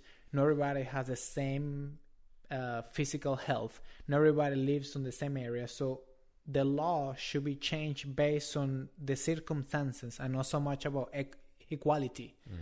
It's like a billionaire giving $10 to you or a homeless guy giving $10 to you. Is that the same? No. It's not the same. So that's equity. Yeah. When you make it fair based on what you can offer and what you can get. See, that's where we get risky, because I believe that, and this is definitely controversial, some of you are just never going to do it. Some of you are going to excel, and most of you are in the middle. And the more we fight that, the more we're going to fuck up, regardless of what size. Because I just look around, I look at that, and I'm like, that follows a universal code, the bell curve model of energy output. Now, some people are really good with their hands. Some people are really good intellectually. Some people are really good at whatever, and that's fine. One, you can't make everyone the same. But as far as, I just think there is 10% of the population, I'm just like, I'm sorry. I don't know what you want me to do with these people. That's what I said from the beginning. Yeah. After this experience, it has been a big, big journey for me to just accept what I cannot change. Yeah. People who I know, they're great, they have good heart, but they cannot see what's in front of them. And what are you going to do? Accept it. Well, it's even on an evolution. I think from a species gene survival, if the entire species takes too many risks too often, the whole thing will be wiped out. So I think, if we take that same model, 10% of people are just factually useless, and then we as a society have to decide what we want to do with these people. Morally we should not treat them like dirt, but just accept they're not doing anything. 10% of the people are going to just excel, whatever the topic. They're just going to be producers, and everyone else just sort of lives sort of comfortably. But from a genetic sort of species perspective, it's like you need that middle group to kind of just be comfortable chilling. because if too many people are taking risks, the whole thing gets wiped out. Mm-hmm. You want that other 10% on the other side to experiment and do stuff. But historically, if we look at society, that 10% that is driving the society forward actually usually get killed for it. And it's after they die for it, people are like, oh, they were right. Exactly.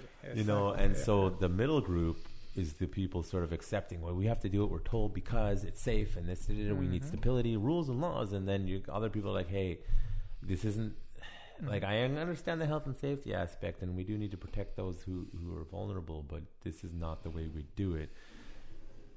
They're the ones who get ostracized. And then when things collapse or go poorly, they look back and like, it's like the guy who discovered plate tectonics. In his time, they're like laughed him out of science. You're a lunatic. You're like a crazy person. And then like after he died, like broke. And it's like Nikola Tesla too, who were just now rediscovering a lot of the stuff he figured out. The plate tectonics, like 40 years or something after he died, someone's like, oh, we got this new information. You know, I think there was somebody who thought of this already and had an argument. Maybe I should look at their writing. And they're like, you know, he was right. But in his time, he just ostracized. Or, you know, I forgot the Greek guy who got killed for his beliefs. I forget, like not Plato, the other one. You know, the earth is not the center of the solar system kind of thing. And they're like, you will die for your blasphemy. And he was right. Right? So often the people who are telling you who are correct are not in that middle group. But that middle group exists to keep the species surviving in case that person is wrong. But it'll always be that outlier who drives us forward, because it's the outliers that are creative. It's the outliers who think differently. You know, that great motto, think different from Apple, except now they're not doing that. Just be another generic company. No, 100%. And especially the same thing has happened in ancient times. The same cycle, you know, society gets control. We claim our sovereignty. There is a revolution. We rebuild a happy system. System get corrupted again. We go the same cycle over and over. I think we're getting to the stage in the same cycle where the middle part are just realizing that the other guys are not wrong. That we have to like, okay, there is something we need to question. But I think this is more connected to your question of what do you think is evolution. I think as I have my own evolution, individual, and we have the collective. As the collective, I think we're going through, for sure, more, I would say, metaphysical, spiritual, energetic type of evolution that we're realizing that technology is non-physical. It's not just cables and hammers. It's way beyond that.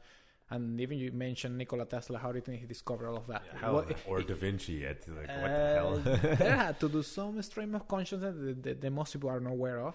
And that's why it's tough, because talking about this can put you in a category where a lot of people label you as the weird guy, the black sheep, but sooner or later, I think the people who are in that category, they know inside it comes with the job, and that's what I say. I think those people who are like that, they see life more as a spiritual journey and not so much about who congratulates them or who sees what they're doing, because sooner or later they know that what they're going after, that's going to be what they need to checklist to the next one. Well, there's a lot of people like that checklist, and it's like I used to be, I used to want to be like the millionaire, the Ferraris, and I'm still not against having that kind of money. No, nothing wrong. Nothing wrong with that. Set up the lifestyle, but I'm like, I was burning out chasing it. I'm like, I'm missing something. I don't connect with other people. That's the thing that I'm missing, which makes it very difficult to succeed. If you don't have the support, you're not going to succeed. So I just kind of was like, I don't need that much. I'm fine with it. I may or may not have convinced someone else the same sort of attitude. Like, while I like things, like we just got a brand new home speaker, and we were debating, should we spend the money on this? Because it's not cheap. It's like a $2,000 speaker or something. But we were listening to the quality. Like, it's a company we know it's good, and we're like, should we spend the money on this? It's a Bang & Olufsen. And we've had little Bang & Olufsen speakers before, and I'm probably butchering the name. But we went and listened to a Sonos and a Bose, and we're like, it is actually that much better. And we're like, we know the quality of these. We spend the money. It's good for like 10, 15 years. The other thing she had from it, it was like she's had it for 6 years. It's like brand new. So we're like, this is worth it. So having the money to be able to, I want to buy quality and buy those things to enhance your life because we're going to use it every day. But if you're just buying the new cell phone, my wife was saying, this is the first year I haven't bought the new iPhone. And I said to her, it's because, actually, if you're tech, I'm not a huge tech nerd, but I know there's something called Moore's Law about every 2 years or whatever, this capacitor or whatever, they double. Well, I was reading up on it. They're actually at the limit of that, of how fast our CPUs can get. They're hitting the upper limit of our technology, so you're not going to start seeing new phones that are much better anymore. We're kind of at the limit. The next stage is quantum computing, and we're probably, again, I don't know how it works, but I know that the quantum computers are capable of so much more. But we're probably 10, 15, 20 years away from having quantum computers in the home. It may be longer. I don't really understand the technology fully, but I know that's the next stage. So do I really need the new phone now? At this point, not really, because the technology is actually kind of at its upper peak, but you're still going to be convinced people, I need the money to buy the thing that every year is like, but do you actually? Like the speaker we bought, we're like, you know what? We watch a lot of Netflix. We're going to enjoy it. Let's spend the extra $1,000 from comparable model. It's a noticeable difference for us. We can hear the difference in sound quality. It's worth it. So we want to have money so we can do that kind of things. But a lot of people, like I got asked a while ago, what do you think of capitalism? I'm like, capitalism is fine, but consumerism is not. Because what capitalism does is it allows those who can to do and find those solutions to the problems that we need. And if they get wealthy off of it, great. The problem with capitalism is it's unchecked. When you have unchecked douchebags doing capitalism, like the big corporations now that just don't give two fucks. They say they do, but they don't give a shit. And you can see it by how they're acting. And consumerism. You need to buy this new thing. It's like, but do you? Are you sure? Right? Especially if you're an environmentalist, the hardcore, you should be very against consumerism. And a lot of people who say they're pro-environment are super consumerist. Yeah, I think, obviously I'm nobody to say how people should be perceiving money or material things. Obviously it's a journey for everybody, but from my own experience, there's nothing wrong with people wanting nice things, money. There's nothing wrong with that. I think it's more like the use that we give and the value that we give. Money is really a tool for experiences, to experience. It's all experience. Depends what you want to do. If you want to go in nature, that's free. Go for a walk. Yeah, but I'm saying like to have, we live in a system that's all based on money, so we have to adapt to that truth.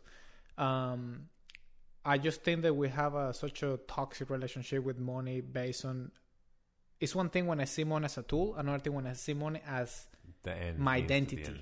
My identity. Like a lot of people see their bank account number as that's how much worth I am. This is my net worth.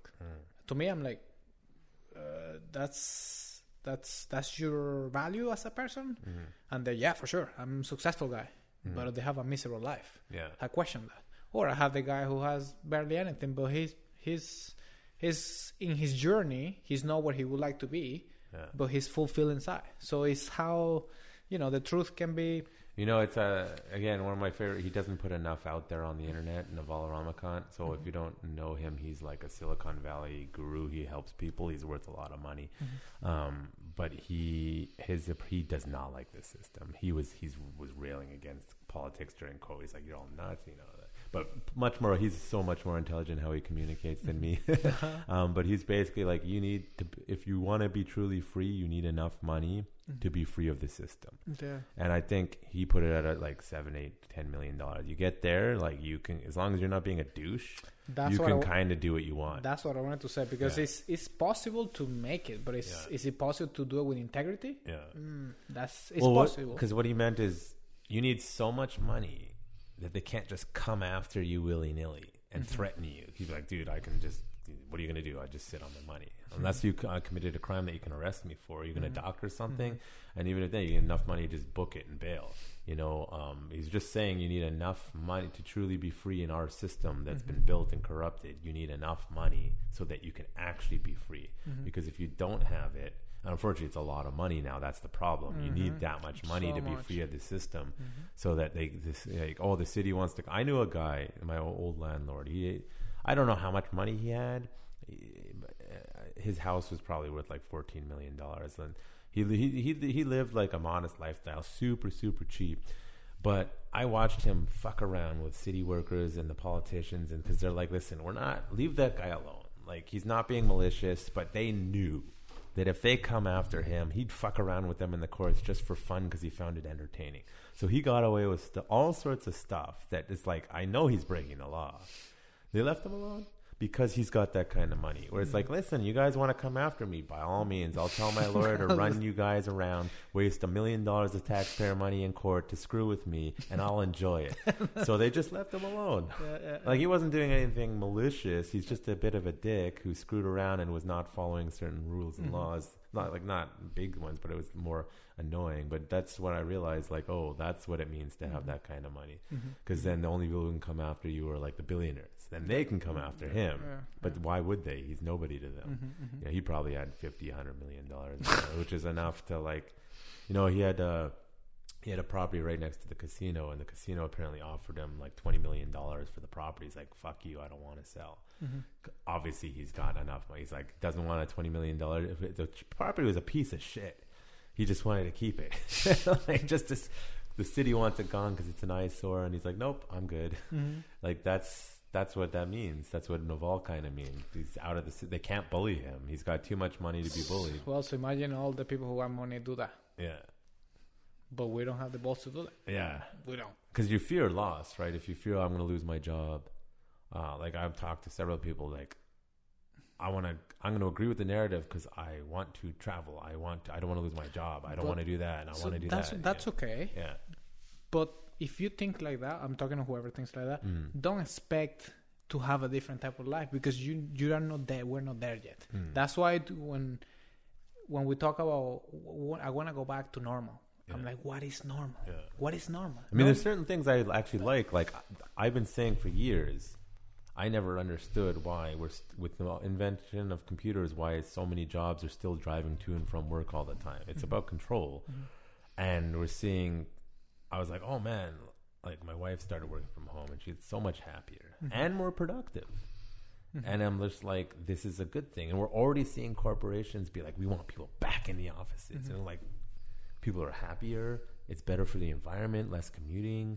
Like, I didn't understand. And like, everyone wants to go back to that. And I'm like, well, that's something positive that got out of this, is you can work from home. You can be with your family. You're more productive. You have more free time now because you're not wasting 2 hours commuting every day. If you're for the environment, you should be for working from home. Like, that's what I said. Don't you think it's easy to see when somebody truly cares? Yeah. To me, it's very easy. Yeah. Like, I don't have to be, to me, when we live in a society where the system forces us to be working so many hours to barely have enough money to provide for a family and to see a vacation as the ultimate goal, that's slavery. Yeah. The things that we truly think that this is what we're here for. That's what I say. The evolution to get to that point where technology, we're way, way back. We have to still long time, but I'm optimistic. I think things have changed for sure. But so you asked me a question, like, what do you think we need to see to change to make it happen? What do you think? Well, I'm going to put myself as an example. If I want to have a different type of life outside, if I want to have something that I dream about, I first have to change myself. It's just as a first step, basic. If I don't believe in what I can do, if I don't feel good with my life, if I feel like I know myself, what the fuck am I gonna do? Nothing. I'm gonna get a crappy experience. So not until we have that type of talks with ourselves, in the outside, that's secondary. Doesn't matter. So I think that this is what every single person has to face, no matter what.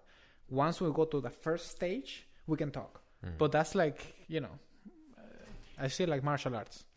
If you want to learn how to fight, you first have to learn how to walk. You know, and fundamentals. No, walk. Which you walk and jog and jump. Crawl, then walk. Push. Yeah.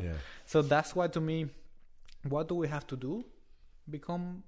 Get in touch to that human essence that comes with feelings, with thoughts, with honesty, with, you know, realizing what we're doing. When we have that conversation, we will realize that we're doing a lot of things that we don't have to do, or we are so programmed to be out in autopilot that we are just copying examples from our ancestors without even questioning if they work or not. Oh, my mom is like this, I should be doing the same. Oh, my dad is doing that job, I guess I should keep the same tradition. No, the classic. I did this when I was a kid, so you must. It's like, okay, but do I? And that's another one too. Anybody who is 60 years old and tells me, when I was your age, I'm like, wait. The world is different. It was very different. You would be working at, I don't know, Tim Hortons here. Yeah. Okay, so. And 50 years ago, you could work at Tim Hortons and you'd have a mortgage on a house, no problem. You know, I had that. It took me my parents were in their early 70s. It took me a long time to convince them. Like, I'm like, listen, I don't fit in with society. I don't. You can't force me. It's never going to happen. I'm going to get fired from most jobs regardless. Like, it just doesn't work. And like, you know, when I was a kid, I'm like, listen, when you were a kid, you could work any shitty job and buy a house within 3 years. Yes, okay. It's impossible now to do that. Impossible. What do you have to do? Like, and you know, I think it was the Tim Ferriss podcast. This woman was telling the story, and I tell my students now, and the moral is, before I tell the story, the moral is like, are you doing something this way, or do you think something just because that's what you've been told to do, or is it just because what you saw and you never put much thought in it? So the story goes like this. I think I've told it before, but it's a very simple way to make the point. His wife is cooking turkey dinner for Thanksgiving. We're on Thanksgiving weekend, right? And she cuts the end off the turkey and puts it in the oven, and the husband is like, what are you doing? Like, why would you put the turkey in with cutting it off? It ruins it. Like, that's what I was taught to do. That's how you do it. And he's like, no, it's not. It's like, why are you doing that? And it says, oh, my mother did it. I should go ask the mother. It's like, why did you cut the end of the turkey off to go into the oven? And she's like, well, my mother did it. So they go to the grandmother is still alive. Says, well, why'd you do that? Is there it doesn't make any sense, does it? Or is it just like, oh, there was a very good reason I did it.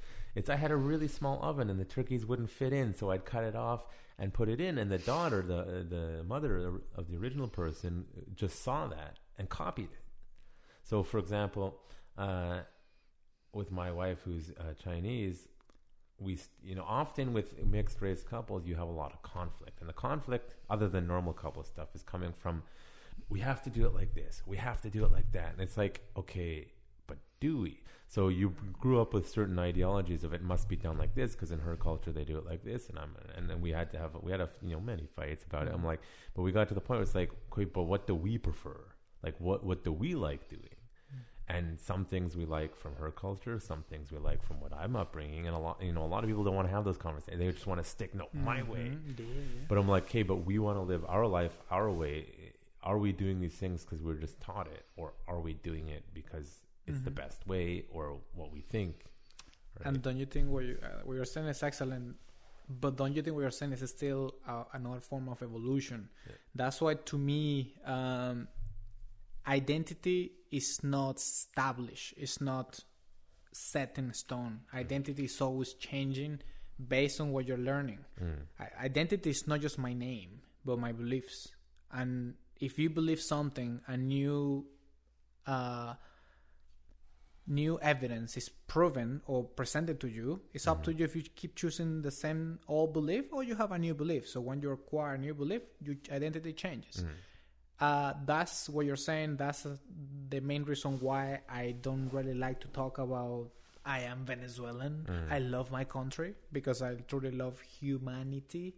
I don't care if you are from Israel, Canada, or China, it's another human being.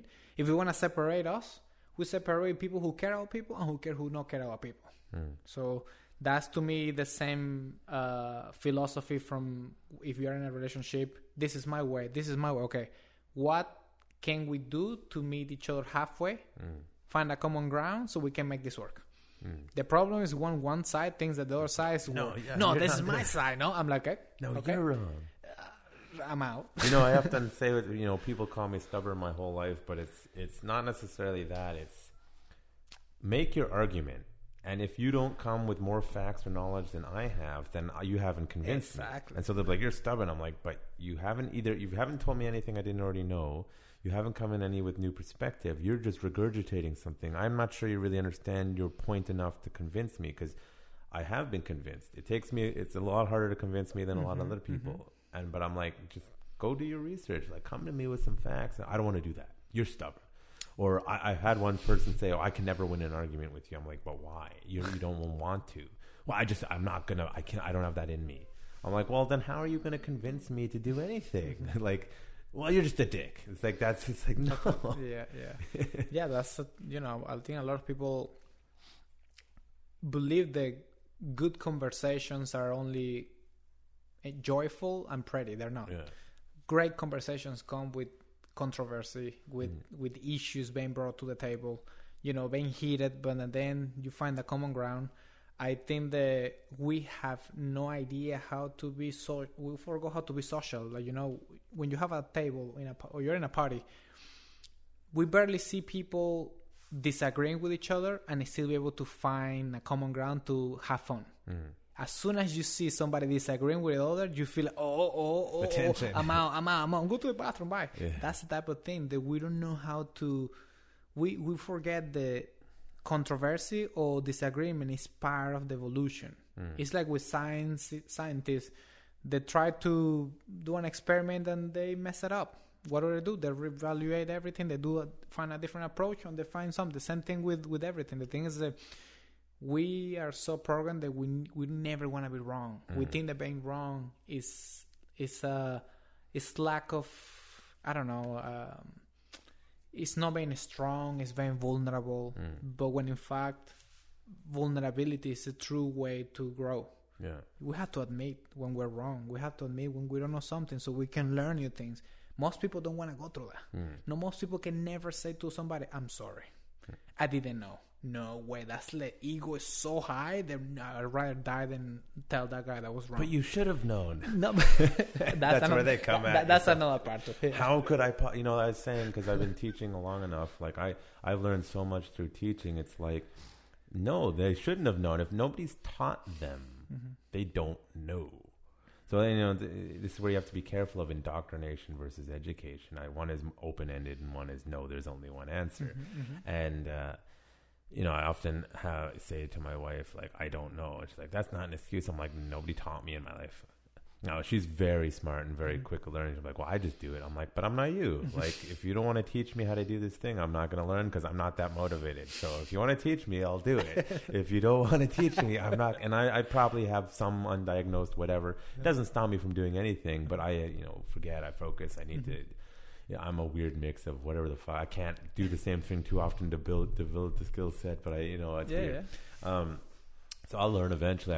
I have a quick learning curve for some things and a slow learning curve. We all for are other things, different. That's another one too. Just because we don't learn the same thing as fast as other people doesn't mean that. Of course not. No, it's a different way because that's another part. Everybody thinks there is one way, one approach. It's for not. me, it works like this. Yeah, I'm like, it's not that way. Yeah, it's not that way. Like I have students, like I approach self-defense a lot more intellectual and a lot more conceptual and theory. I do discussions and all that, and a lot of people don't like it because I just want to learn to punch people in the face. I'm like, that's not the whole thing.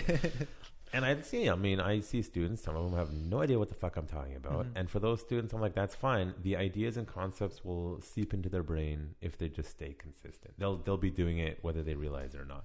Other students, they just boom right away. Some students need to, a little bit of time to get it in their head. As long as they keep coming, they'll get it one way or the other.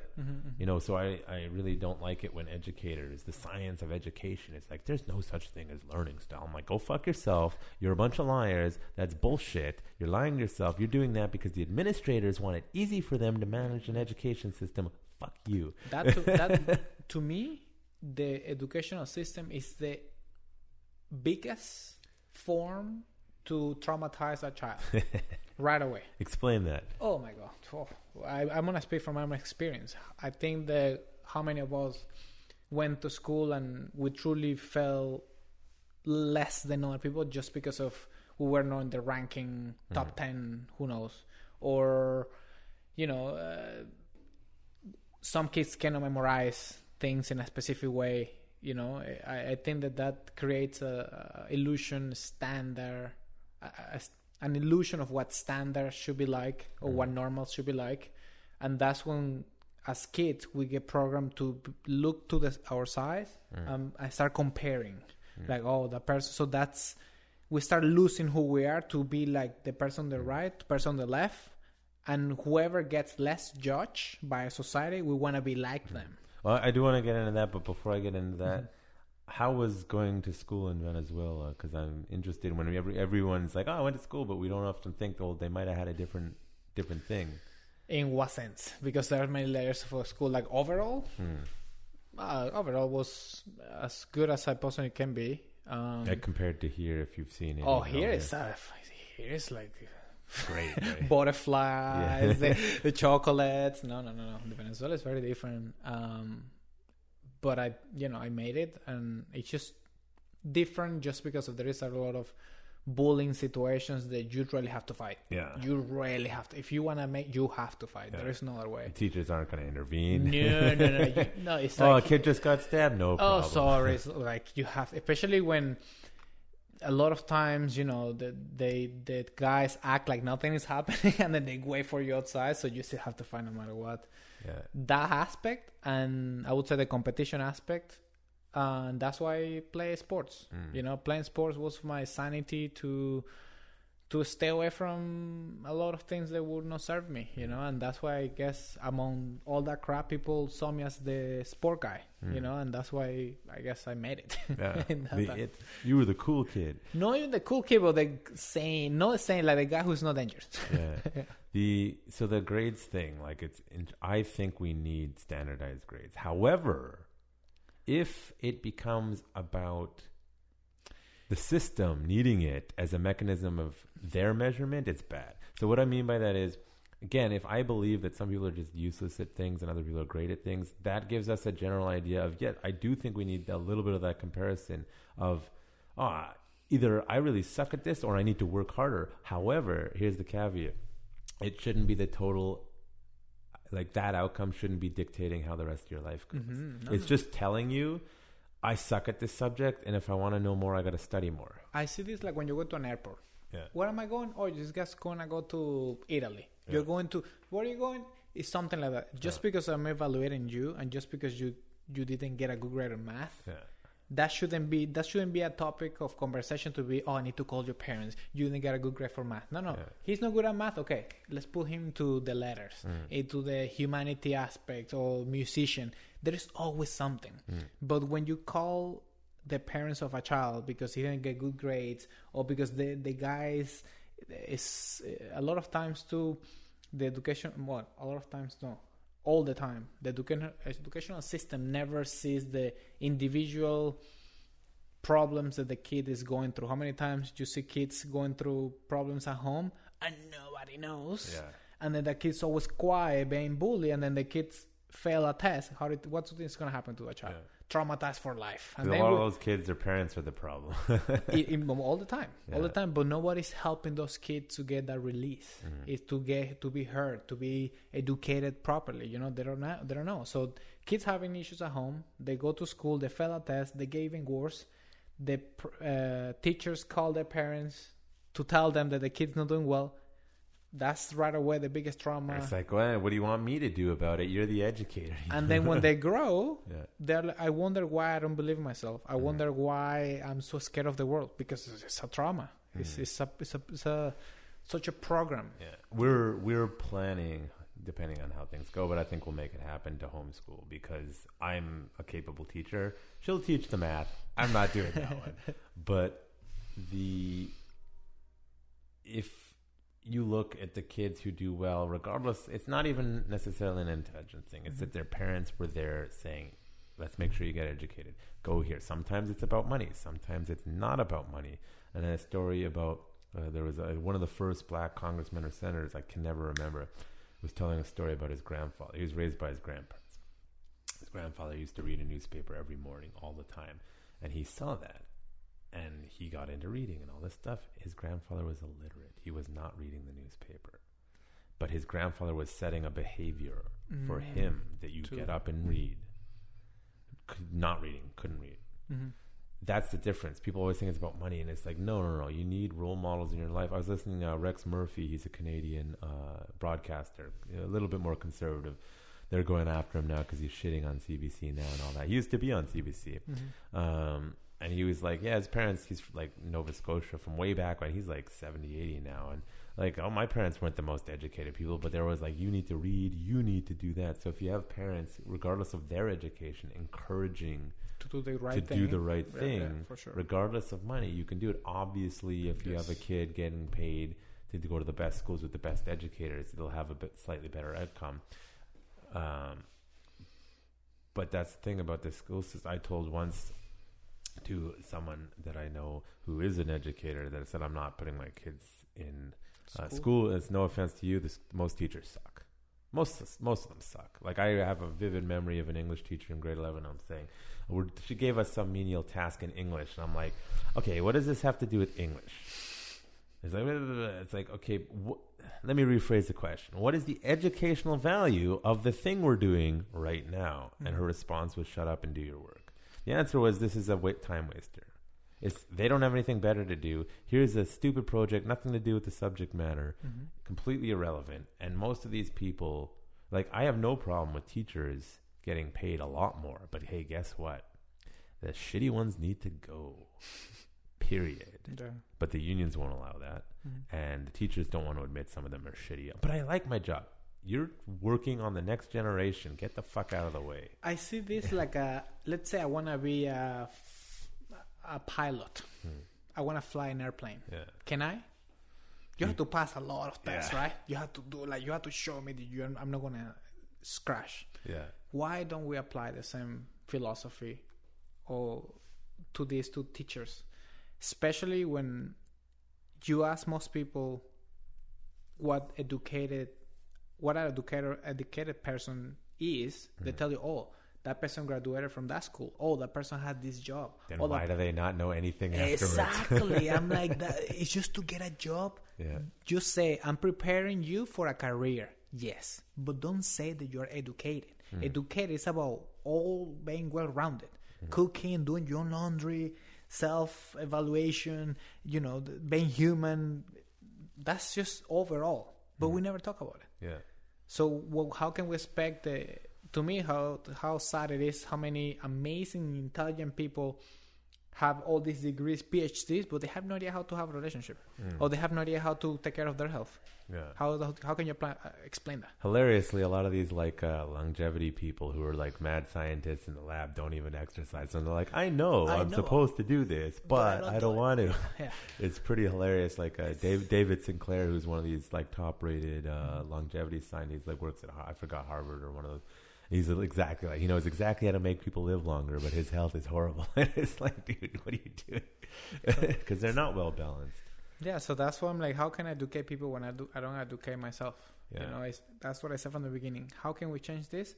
Looking at the mirror and seeing that we have a lot of work to do with ourselves. Yeah. Because what I do with myself, it will affect you and everybody else.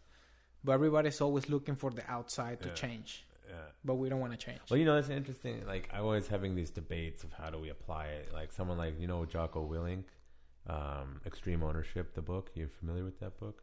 His whole thing, he's a Navy SEAL. He's like, extreme ownership, you need to take ownership, take personal responsibility. And the way he sold it in the first book, even he admits later, like, oh, I think I screwed this up, in that, well, people started doing this. I'm responsible for everything, and I'm not letting you do it.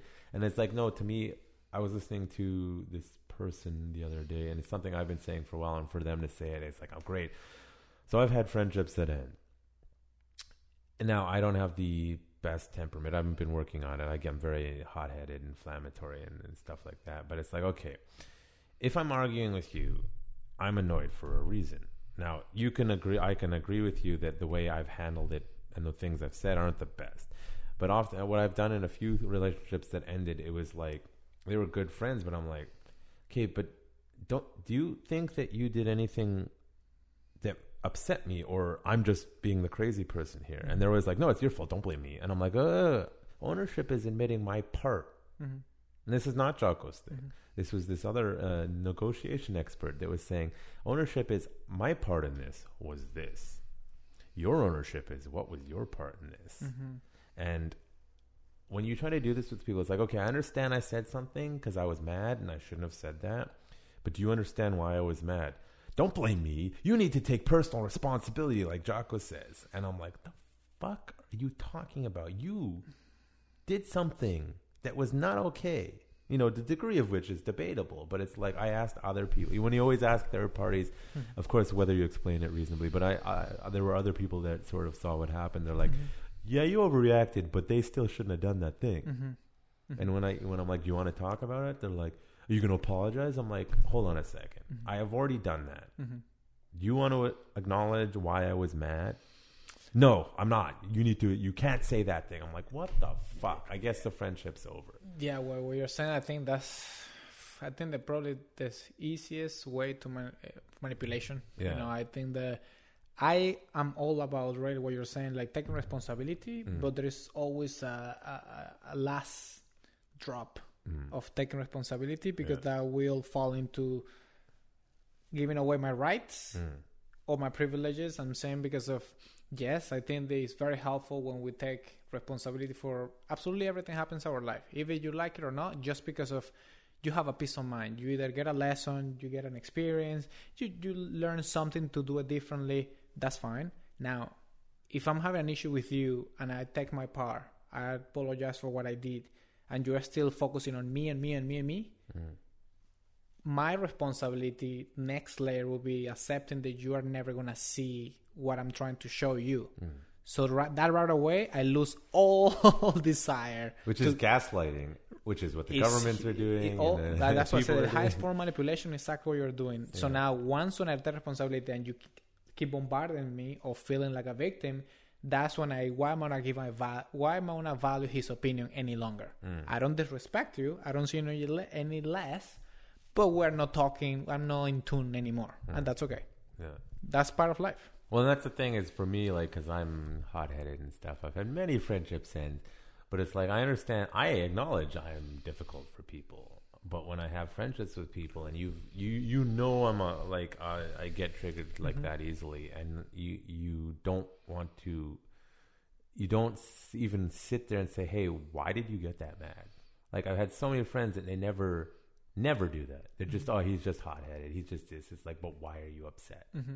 They don't want to do that because they don't care. And what I learned early on, at least when I was younger, most of them weren't my friends. They just had me around for entertainment or whatever. And, you know, when you're an outsider as an individual because you don't fit in with that middle sort of bell curve, it's hard to, it's like, okay, I don't think like you guys. I need to understand. I need to have these conversations with you to understand why you think what I'm doing is so bad. Or what? But if you're not willing, and I've sort of realized this, they don't care enough about you. Because if they do, they will have those conversations. That's questions. You know, when I teach the firearm safety course and I get to the point about suicide in firearms, I often, and it's uncomfortable for people, I'm like, if you're a good friend and you know they have firearms and they're having a tough time mentally, you're gonna maybe have to have that conversation of, hey, I have my firearms license, can I hold on to your guns for a while? And I'm like, you may lose them as a friend, but that's the responsible thing to do. And a lot of people, you know, like, you have to look for the signs. They say, look for the signs. And I'm like, people are like, how do you know? And I'm like, if you don't know something's wrong, you're not that close with that person. Because with people you're very close with, you know when something is going off. Yeah. Like, their tone changes, the way they're talking changes.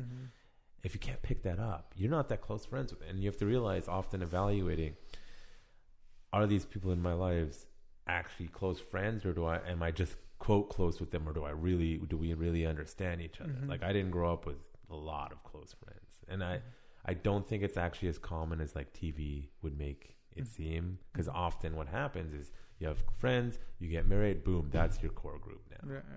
Right?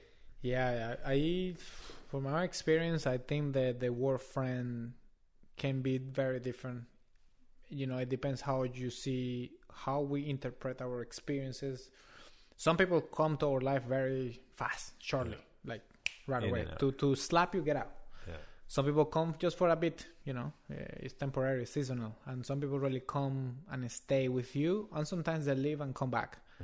I think people are always playing roles to help us to evolve, to learn.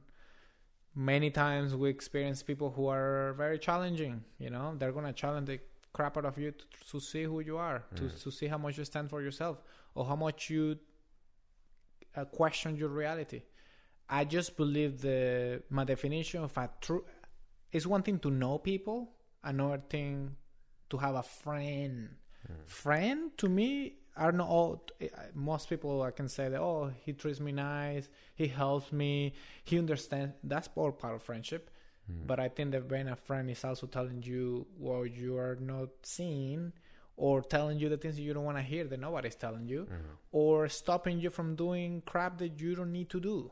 That to me is a friend too. Yeah, telling you the hard stuff. Yeah, right away. And to me, I'm the type of guy, I appreciate way more the hard. I don't care about the smile or you buy me a gift.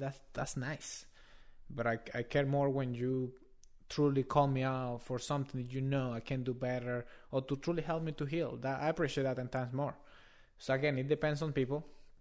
But I think that once when we deliver our truth or speak our feelings, it's not really my responsibility how they interpret it. If they interpret it in a specific way, that's their thing. It's not, as long as I speak my truth, why am I going to be concerned? Especially knowing that the people who are meant to be with you, they always come back, or they always show up based on who we are.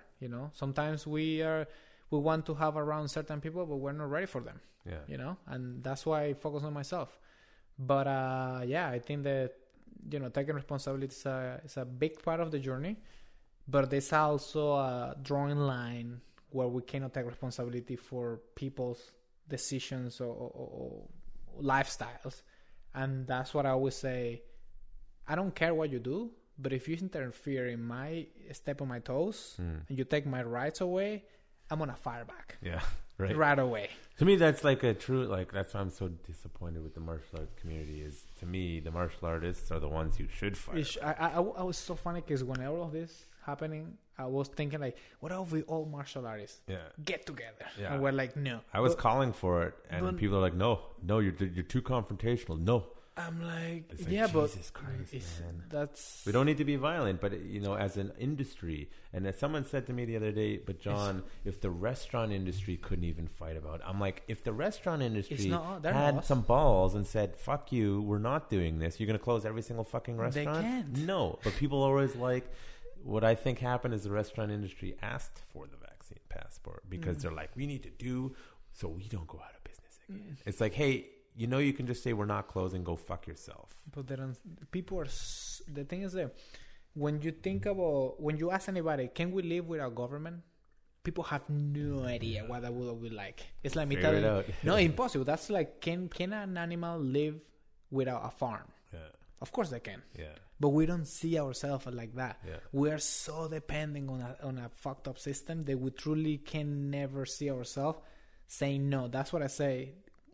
If I put 2 rotten plates of rotten food, which one are you going to choose?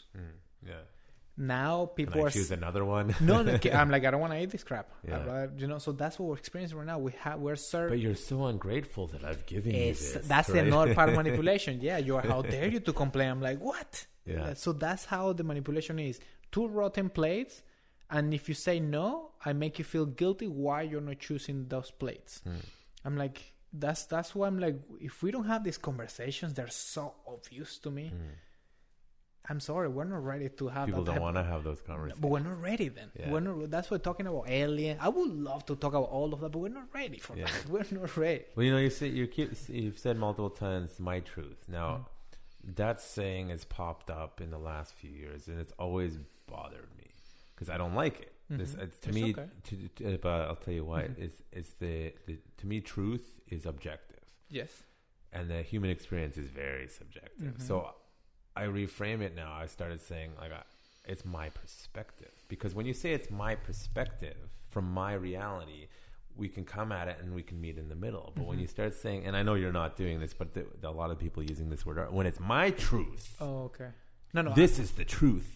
No, I mean my perspective. Because the No, thing, I know. It's just English, you know. Oh, you're, yeah, no, hearing it's it, a and wording you're thing. hearing it pop up, and it's becoming the colloquial nomenclature of the words. Okay, yeah. And so there's the thing, words have power like that, and people are saying it's my truth, because when you start framing it, my truth, my truth, my truth, that's where you get left the two opposing kinds, because it's the truth. It's like, It's like this. It's your lived experience, your perspective. It's not truth. Exactly. That's why the truth, ultimate truth, is paradoxical. Yeah. It has many meanings. It's like, look at this table. From my perspective, I only see this and this. Yeah. From your perspective, something different. But what about the guy who is right here? Yeah. So it depends on how we're looking at it. I say my truth because I truly believe that what I fully embody as I believe is my reality. Yeah. So my truth, what I believe is that, my perspective is that, but yes, a lot of people mix their perspective with the actual ultimate truth. Nobody knows the actual ultimate truth. Nobody. Yeah. That's why all we can do is really heal, so we understand that there is way more perspectives out there. Yeah. The more that you learn, the more you realize that you don't know shit. Yeah. That's why it's a healing thing. It's an internal. And it's fucked up because the more you know, you probably know. But the thing, here's the thing: it's a weird conversation. And like for me, like I for whatever reason, I retain a lot of information and I talk to people, especially about like the stuff that's going on now. It's like, are you aware of this? They're like, no. Are you aware of that? They're like, no. Are you aware of this? No. And I'm like, then how can you have an informed perspective? Because all of these things are affecting the things like that mask mandate thing here. Well, 5+. Well, why all of a sudden? Because the teachers union wants it so that it's easier for them. Well, then people are like, why does that matter? I'm like, because I thought this was about health.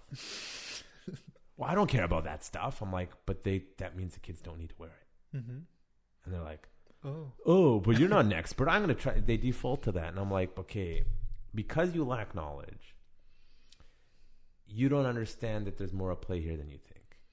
But if you say that, they're like, you're looking down on me. I'm like, no, I want you to be informed. It's like, you think you know everything? I was like, no. Like, no. and don't you know that that's a big one, that no matter when we try to say something, or truth or perspective, there's always somebody who either gets hurt, gets offended, and the whole conversation gets shut down. Yeah. To me, I'm sorry. If anybody gets offended about something, it's your own crap. Yeah, how you interpret it's your own crap.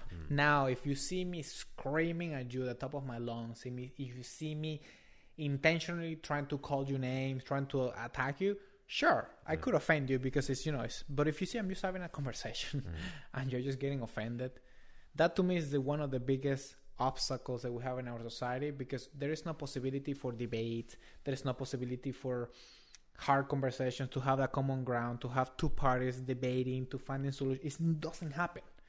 So we have to have at least that maturity to be able to control our emotions, and we don't.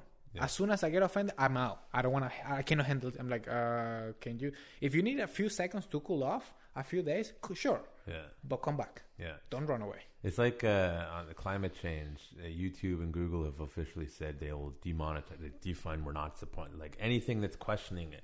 And I'm just like, I don't think anyone's trying to have an actual meaningful conversation about this topic, because, Greta Thunberg gets all this media attention, but the guy who's actually cleaning up the oceans is barely getting anything. And it's like, did you know the pollution in the ocean is something we can actually fix? It's money and time, but we can fix that. All of North America switching to green vehicles is still not going to fix the fact that China and India are polluting the air. Can we talk about that? No, that's a Republican talking point. It's like, okay, but it's a fact. It's actually a fact that we could shut down all factories in North America, all the cars. They're still doing what they're doing, and unless they go green, it still affects the globe, guys. And adding to what you're saying, another obstacle that we have is that I listen to the experts. Yeah. I'm like, what is an expert? Who knows how somebody's an expert? Because I have a paper that says I'm an expert, because a friend, high profile person is saying that I'm the guy that you should go to, or because I perform. Yeah. Well, that's the thing. The other thing is, are they actually an expert, or are they the PR person? Because what the actual experts are saying is that it's not radically different, but it's different than what the public ones are saying. And that doesn't match up, because a lot of the experts on the particular field are like, I didn't say that. You took me out of context. You hear that a lot. Or a lot of the actual experts don't want to be in the front and center. And when you hear them in podcasts or things talk about stuff, you don't hear them anywhere else unless you search them out. Like I was watching an interview. I like the mask one because it's an easy one. Occupational hygienist. They're the people who do the air meeting reading. They actually teach doctors how to use masks and when the appropriate time to use them and all this. She's like, I got hired post 9/11. I've been hired as a consultant by the government consistently my entire life for the last 20 years. I'm one of the top experts on this stuff. COVID, nobody wants to talk to me because you know what my stance is? Don't wear the mask for this. It's kind of a waste of time. If people want to, there is, as I said, there's a certain level of efficacy in when they're appropriate, but she's like, you don't need to wear these things. The cloth masks, the medical masks outside of the hospital, they're basically useless. Don't bother. And that's the truth. I'm the person. I am the expert on this. This is what I've been doing. They're not listening to her. She's crazy. But for 20 years, she was totally fine. But now she's crazy. So it's a relative thing. First of all, is the person making the statements actually an expert specifically in what they're talking about? That's a little bit more expertise. And then the thing is, what's their track record? Because a lot of experts have been wrong their whole fucking lives. So the argument that people make is, you're telling me somebody that has been dedicating their entire life to something, you're no better than them. It's like, look at the history of experts, like the what I said about the plate tectonics, or Egyptologists that were fucking full of shit for fucking 20, 30, 40 years. It's like, are they actually telling you the truth, or they just learned something 40 years ago, refused to change or update, and have been selling the same shit for 40 years? Yeah, to me, I see a basic, because sometimes it becomes very difficult to know what's good, what is not. Basic. When something works, you see it. Yeah. It's just tangible. It's just, to me, when science, our world, the health area truly works, you see people healthy. You don't see 13-year-old allergic to mushrooms. You don't find that type of things. Yeah. So that's why, to me, I ask people, what is normal? Is normal being poor? Is normal being sick? Is normal being lied to every month, every week? Is normal living in fear all the time? It seems it's like when you are in a friendship or relationship, you're getting beat up all the time, but you think that's what it is. It looks to me like that, because of, it's like you. How do you know somebody is legit as a fighter? Yeah. Because he's telling you, or because you saw a commercial about that person? You just see the way it perform. Cauliflower ear. No, always. So, or even to, I dedicated my whole life. So just because you dedicate your whole life doesn't mean that you have it. Yeah. There are people who dedicate their whole life to religion. Doesn't mean they're always right. And then they raped a bunch of little boys. Yeah, exactly. So that's right there. So that to me is, it should be a topic of conversation. Now, if somebody gets offended by this, okay. Yeah. They don't want to have the conversation. They don't want to have conversation. That's what, to me, healing means being able to talk about anything. People who cannot talk about certain things, I'm sorry, you're not ready. You're not ready for that. I'm sorry. I'm too triggered. It's like, well, if you want to get better, you're gonna have to talk about it. I can't. I'm triggered. I'm like, well, you're not ready. Don't expect a different type of life. Don't expect people to trust you. Don't expect you're not ready for that. I did psychology, and I left. I got my associates. I could have got my degree. I stopped. I think half of them are lunatics now. Some of the shit they're pushing, I'm like, it's not logical. It's not. And so, for example, if I look in an fMRI brain scan of someone with PTSD, you can show they have PTSD. It actually looks different than another human brain. So you can say that, yes, PTSD is a thing.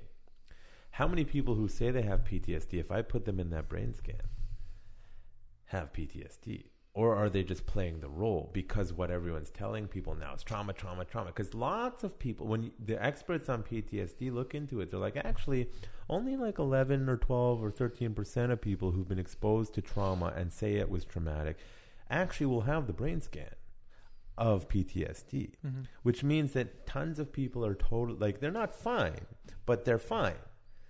Because someone with real PTSD is like their behavior is off. The thing is that trauma to me means a lot of things. Trauma is not just going to war and get traumatized. No, trauma could be you never hearing from your parents, I love you. You know, it could be it's so many layers of trauma. Correct, but here's what I'm getting at. If I keep telling you you're talk about this stuff, but if I keep telling you you're traumatized, so what I think, well, if someone's had a horrible child life, abused, whatever, and they're working a job and they're doing really well, and then we start getting these people coming and saying, hey, I heard you had a tough childhood, you're traumatized, and then all of a sudden their performance goes down. Was that actually helpful?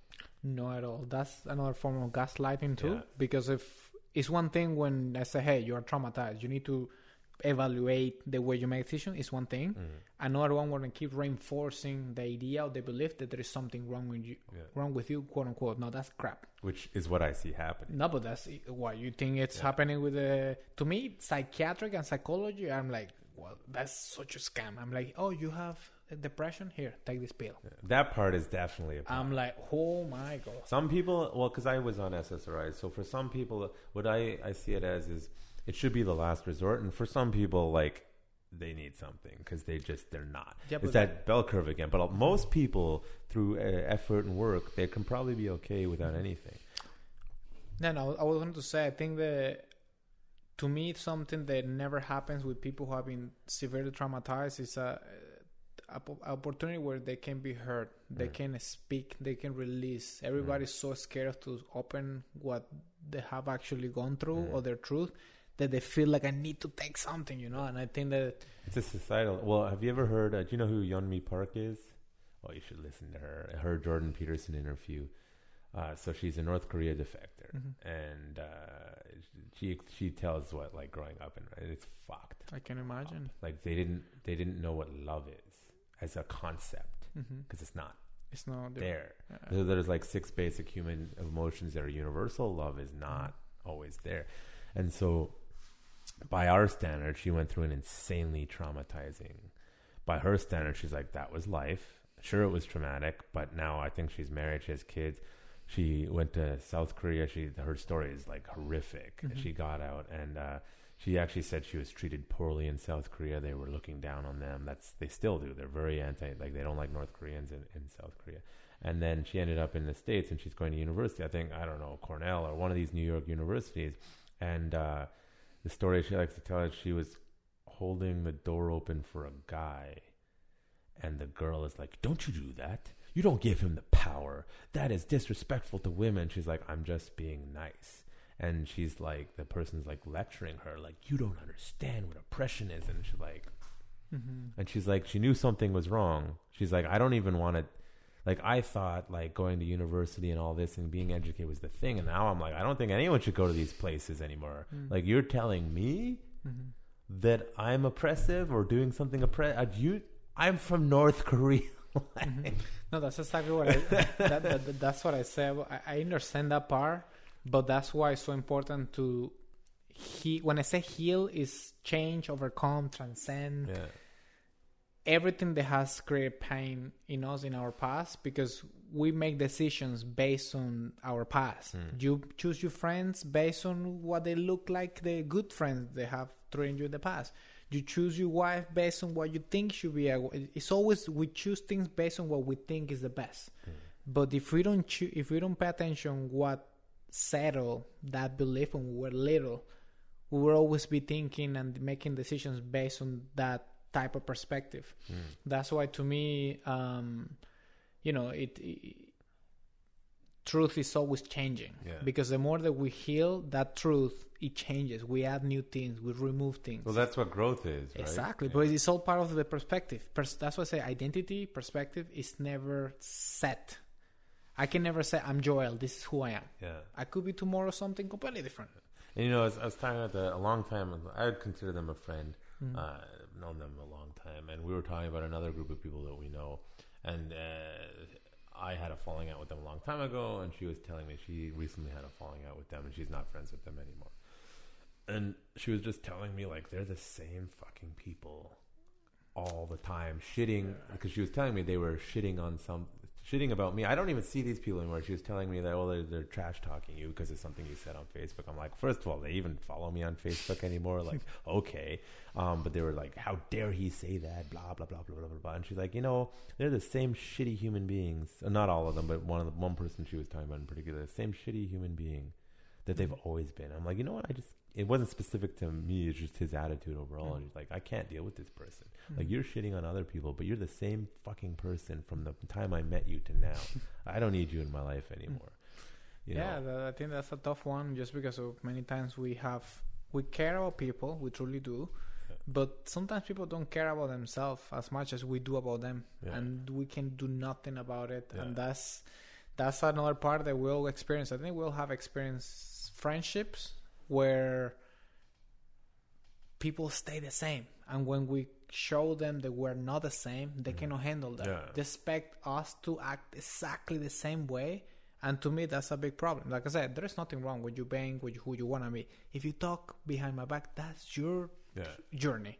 But if you interfere in my reality, I'll You're do making it difficult for me now. No, right away. I'm sorry. Like, you can do your own thing. You can talk all you want, But if you come to me, if you're interfering in my bubble, that's a problem. So it's that's why I say it's a journey. The only thing I can wish people is healing, because when they heal, they become who they're supposed to be. It's not about, I'm gonna get that job, he's gonna change. No. People, it's an internal thing. But it's a classic, like the girl, he'll change for me. When? If he wants to, sure. If he doesn't, he's not gonna change. Yeah. Like, for my wife, like, I put effort into it to work together, and it's like, it sounds shitty, but the other women in my life, I'm like, didn't want to do that for you, sorry. No, it's another thing to the change. It cannot be forced. It cannot be speed up. You change when you're ready for it. When we're ready to do something different. We don't change just because of, I want to change. No, we change. We truly feel inside that we have reached that bottom. Them like, hey, how am I gonna lie to myself tomorrow again to say why I didn't do that? So I think that's what I wish to everybody. Like, I really wish everybody reaches that bottom line in their life where they really see, okay, I can do this differently, or I deserve. That's another one too. That a lot of people don't change because we believe that we don't deserve certain things, and I think that's part of healing too. And it's interesting, like, a lot of research is suggesting, like, you need adversity so that it forces the change. Course. And if you don't have adversity, how are you going to change? You go stagnant and die, basically. That's two huge illusions in our society. We should never get sick, and life should be easy. That's the biggest gaslighter of all. Yeah. You get sick, your body gets stronger, you're fine. You go through a heartbroken relationship, you learn the lesson, you know that you cannot do certain things again, you become a better person. It's just, for the most part. And that's why I say that some of us aren't going to make it, man. And to me, like, resisting that, like the zero COVID thing in, like, some places, like, it's insane to me, because it's like, listen, man, there's a certain point of diminishing returns where no matter what you do, some people are going to die. Yeah. And if we always take the attitude of you're going to destroy the entire thing, because some of us have such an immense fear of death still, even though it's such a normal part of life, that you're going to destroy the whole thing because you can't accept that some of us just aren't going to make it. But that's exactly the thing, that we are so we're living like it's like a whole bunch of fishes living in a tank, thinking that the tank is life when we have never explored the ocean. And that's why I told you at the beginning, like I said, this is just my philosophy. I don't believe in just one lifetime. I believe that we have many lifetimes, and we have a recall of those memories. That's why some of us can do things faster, or it becomes easy because it's just intuitive. It's not something you have to think about. And not until we have that as part of us, we're always gonna live our life based on fear, based on, there might be no tomorrow. This is my only life. Obviously, you want to take care of yourself. You want to be like that YOLO type of mindset. But when we know that there is more out there, we don't take life as serious, and we become more human. And that's what I think that we're not having as much. So I wonder, transitioning here a little bit, that drive for change and desire, is that one of the reasons that because we were talking about you made the shift to acting a little while ago. It's not going as you like, as with a lot of it's fairly normal in the industry, various reasons, but the acting as a tool, whether you're successful or not, is that like a driving factor to change, or how does that play in? There is the personal, there's the career. The personal, because of I'm slowly putting my perspective out there from different ways, and I feel like that's a part of my healing. The career aspect, because I believe with movies you can truly help or destroy the minds of people based on predictive programming. And I think if we do... You mean by the actor or the public? By the content of what you're projecting. If you have meaningful wording, acting, content that truly teaches people, you can truly transform a society. And I think they're just being misused. Yeah. Martial arts is not just to fight. Yeah. Movies is not just to get distracted. With movies you can learn and get... Yeah, I agree with that. Like I can read at a fairly high level. I don't enjoy sitting there with the book.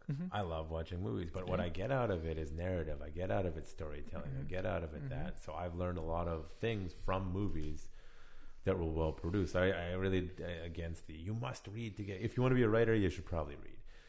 If you want to write, you should probably write. But if you want to learn the concept, it can come from many forums. Yeah.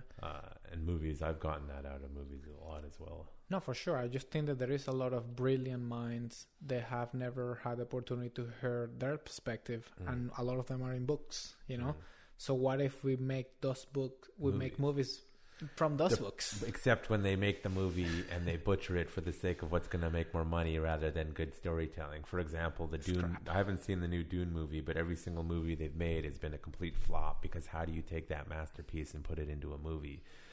And they've made some changes in the current movie. I'm like, everyone's a little pissed off because it's gone woke politics. Like, they changed some of the characters around that it doesn't make sense based on the original. Yeah. So it's like, well, at least they did this. At least they've broken the movie up properly rather than trying to shove it into one movie. But we'll see. Like, did you just make another fucking movie because you're all unwilling to do it properly? Which is like, you got to do a Lord of the Rings style with several like 4-hour unpolitical movies that are as the damn book was. Minor artistic changes are fine, but I haven't seen it because they've been holding back the release. They want it to be theatrical release, so they're waiting for the COVID things.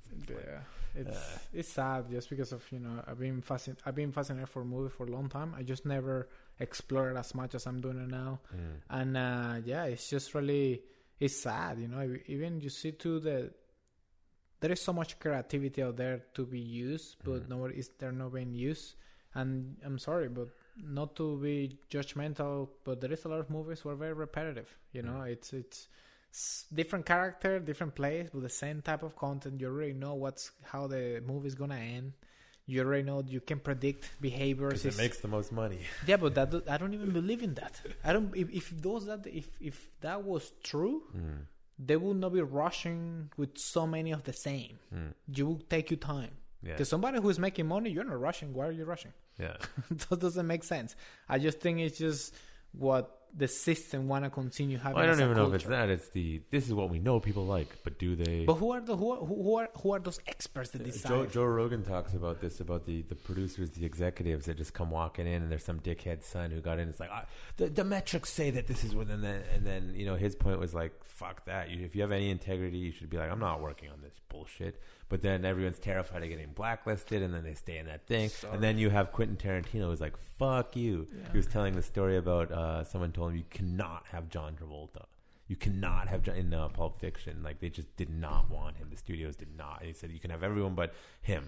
And he's like, that solidified it even more. I wanted And because he came with the fuck you attitude and just to how he handled it, he makes, look at what he does. Yeah. Like, don't tell me how to make my fucking movies. I respect that. I respect that. That's why, I believe in the bravery of those type of people. There are people out there, but I don't think they have reached to that stage of like, fuck this. Yeah. But I believe it's coming sooner or later. Yeah.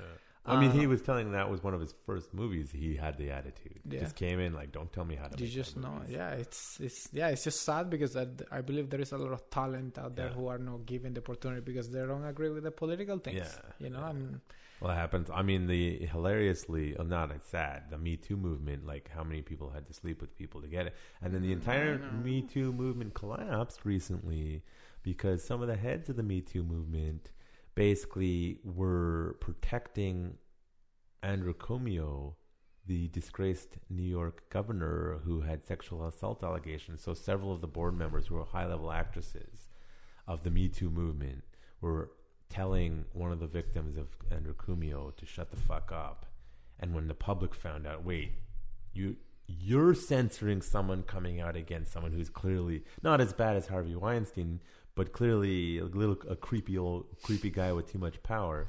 You're censoring him, and the whole Me Too movement collapsed. Mm-hmm. Because when it suited them, they're like, I'm on the Me Too movement. Half of them slept their way to the top, and they didn't care. They didn't care to do that. They were totally fine with it. The main one is Rosa McGowan, who is still like, fuck you. Like, she's still pushing it. Because she had an issue with this Harvey. She's one of the Harvey Weinstein victims, but she also talks about like it all collapsed because they're all full of shit.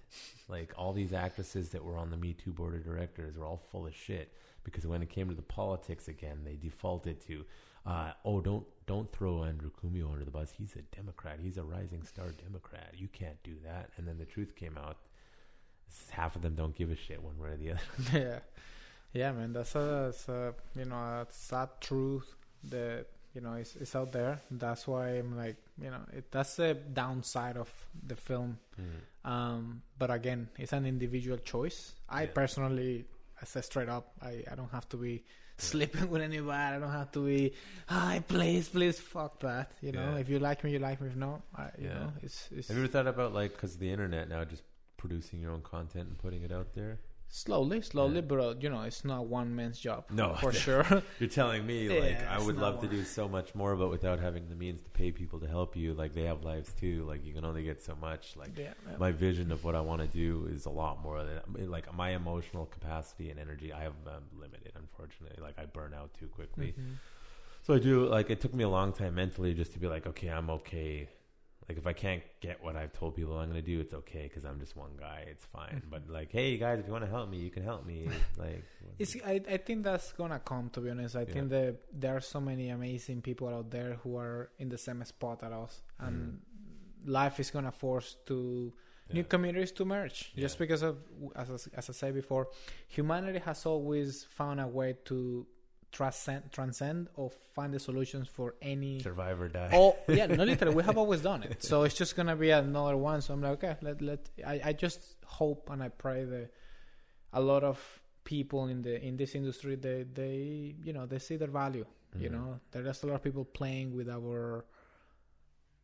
who we are. It's a gaslighting manipulation of you need me. I'm like, no, I don't fucking need you. There is a lot of people out there who are in the same spot who truly want to help. It's just that we have to have these talks. And I think that not until we realize this, we want to continue being manipulated and being used until the end of times. We know a good example, sort of talking about myself, because like I have a story about this. Like the way I live my life, people look down on it.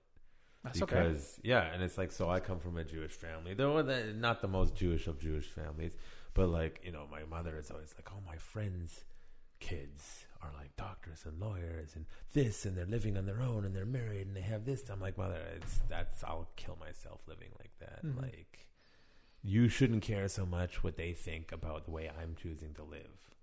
Like, I'm doing it because I realized if I do that, I will kill myself. So I prefer to live like this, even though by society's standards, now, with my wife, this is pretty nice. I was saying that this is probably the nicest place I've ever lived in. Not that I lived anywhere like bad. Like, I always had good homes, but like just style-wise.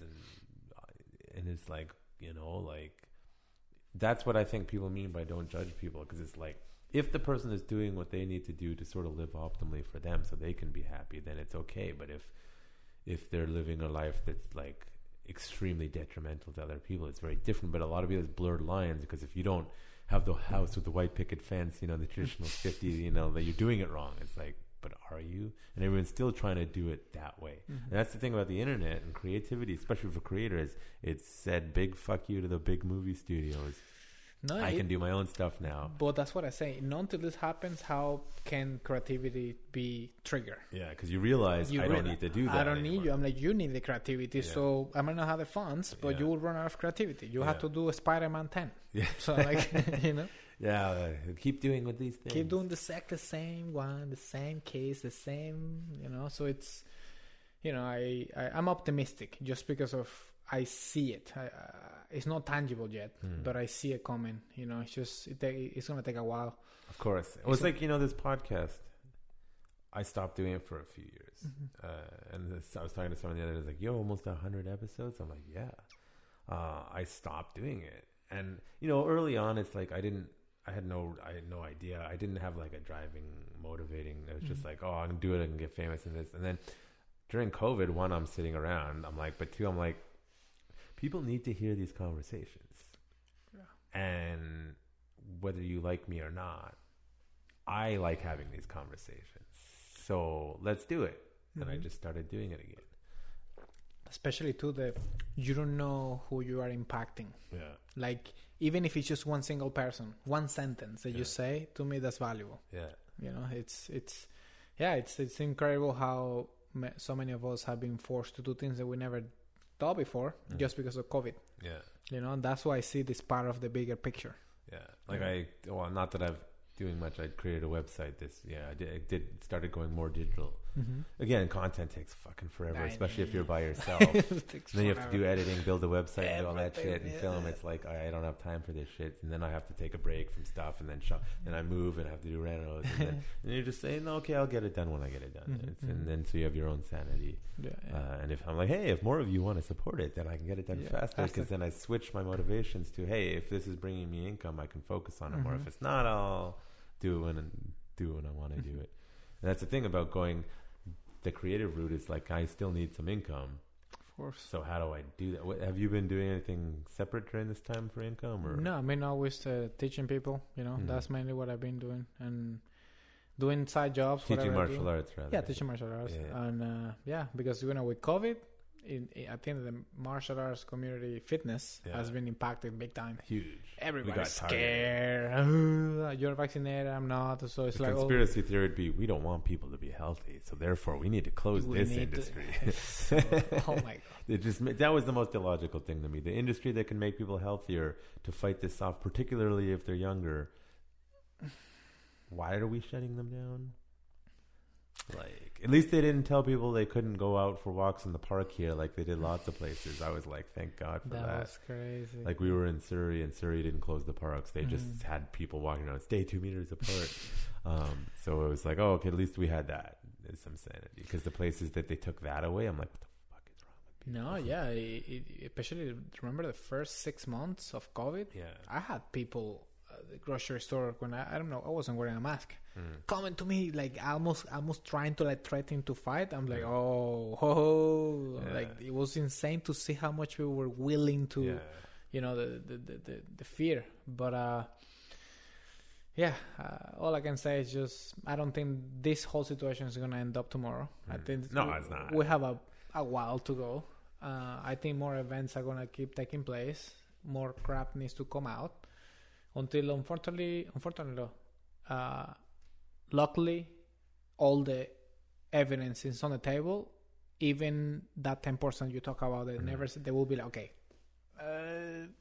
I feel like that's gonna get to that, but I think that humanity has to be like this. Yeah, be really pushed. Push, because we don't change by choice. We change by.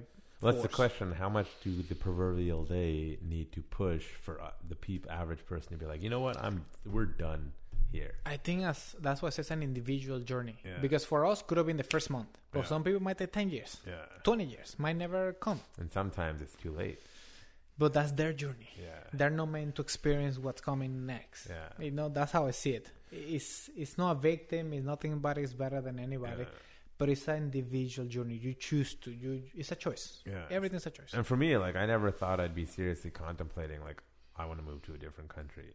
Where? And this year is the year I'm like, ooh, I don't like the way this country is going. Like, maybe I need to think about it. Like, how do you feel if you came from Venezuela to here for freedom and like, shit, I got to move again? Because I know a lot of people have talked to you. I cannot get out. Yeah. I cannot get out. Yeah. Yeah. So You're no matter what, here, I'm right? stuck here. Yeah. But again, I'm strongly believe in universal creation. I don't believe in accidents at all. I really don't. And that gives me with hope. Focusing on myself, changing my world inside, so I can contribute to the world. So that's all I can really do for now, and I hope people are focusing on themselves, so that way we add up to contributing to create a new community. But I want to be optimistic, but when I want to be optimistic, I cannot help but think about years later on, because even when we change as people, we don't know how much we change until years later that you have, because it's one thing when you recognize what we're doing, when we adopt different type of behaviors, and another one when we get tested, that we truly see who we are. Anybody can say you have changed, but not until you get tested on the outside, we don't know, and people don't get that opportunity until way later. So if people are not even having this conversation, people are not even thinking about this. Now, so you see what I mean? That's why I see this is going to be a very long process. Yeah. But, it'll be interesting to see what happens. It's a lot of things. I believe a lot of things are going to... A lot of minds are going to be blown away. I see it with, a bit of goosebumps in a good way. But I think it's coming. I think within the next 5 years, it's going to be very interesting. So here's the question that people ask: how could you possibly have a child at this time? A lot of people are just rejecting the idea of having kids, and both me and you agree it's their reality. Yeah, it's their reality. I just had a kid, and I know it's not going to be easy. I know it's going to be challenges, but if I believe there are ways. Yeah. In life, there is always a way to see the lack or the opportunities. It's like, for me, I'm like, I'll tell my wife, like, because we both want kids, I'm like, okay, let's say a zombie apocalypse breaks out tomorrow. Okay, you don't think people weren't living with kids on their back for thousands of years? You don't think like, we were talking about, because we go hunting or camping, and then you can't take a baby out there. I'm like, why not? Because people did it for tens of thousands of years. Obviously, you got to be, careful. Yeah. I was listening to this famous hunter. He was talking about how he thinks it's like crazy. He lives in Montana. He's lived in rural America most of his life, but he's an internationally famous hunter now. He has a show on Netflix. Steve Rinella, and he was talking about, like, he thinks it's nuts that a parent will leave their child unattended on the subway in New York. But then again, he takes his kids out hunting at a young age, and the city people think he's nuts for doing that. And it's like, it's actually probably safer to take them out in the woods than on New York subway right now. So it's like, if you teach them at a young age, like when I teach the firearm stuff, I'm like, you can teach a 5-year-old how to shoot a gun. You have to do it appropriately, and you have to be right there, and you're not going to give them a 50 caliber. Like, here, a minigun. But a lot of people see those videos of a parent, you literally sit behind the kid, you hold the gun, you have them, you show them how to look, you have them pull the trigger, you're still holding it. And there was a video going around of that exact situation a little while back, and you see some of the comments, and some people are like, that is horrible parenting. They need to take that child away. How dare they? And I'm like, that's amazing parenting. They're teaching them safely how to do this, use this tool. It's a skill that you may need. Who knows? Man, I see everything is... it's like a fork, A fork is such a... I can stab you. Yeah. But I also can feed myself. Yeah. It's always how we use things. That's why I don't really like when people label things as good or bad. It all depends how you use it. What are you using it for? It's like, money's evil. No, evil is what you're doing with it. Evil is evil. Yeah, evil, exactly. Evil is evil. It's not like, this is evil. Oh, that's bad. I'm like, can we find a way to use it properly? It's like fire. If you touch it, you're gonna burn it yourself. But with that can cook too. So it's that's why I don't really like to label things as bad, but how you're using it or which approach you are using, Yeah. Yeah. That makes sense. How you use it. It's like the Google's original motto is "Don't be evil." They've since changed it, unfortunately. But it was like it's like be good. It's like, well, what's good? Well, that's another. I'm not really into that one. That's a trap, I believe. Which one? From my perspective, I believe that be good is a trap. Yeah. Just because of we put aside reality or the truth just to be good. That's crap. I think the good is not always possible based on the circumstances, but sometimes we have to take action. Sometimes we have to be neutral. Not bad. There no need to be destroy anybody or attack anybody or put anybody down, but there must be a way to cut the cords. There must be a way to stop what's happening, and that doesn't require to be good. Yeah. Some people might interpret that this guy is so evil. How dare you to do that? I'm like, I'm defending my rights. This is not a privilege. Well, see, that's the thing is, I think they changed the motto from "Don't be evil" to "Be good" because it is, like you say, it's a trap. Some manipulation. And I think they did it because Google bought Boston Dynamics and was building cybernetic robots for military contracts. And because of the ethos of the company, even as messed up as Google is "Don't be evil" was the ethos. And they almost not rioted, like metaphorically, like said, no, we are not going to be in this. Like a large percentage of the company was like, if you continue with Boston Dynamic, we are not going to be part of this company. It got so bad they had to sell it. So they could not be involved in these military contracts anymore. And sometime after that, they changed it, which means they want to restructure the company ethos and mentality now to be good to the trap, so that they're not going to get that kind of thing anymore. Where they say, hey, I thought we were not being evil. Why are we building War Machine robots?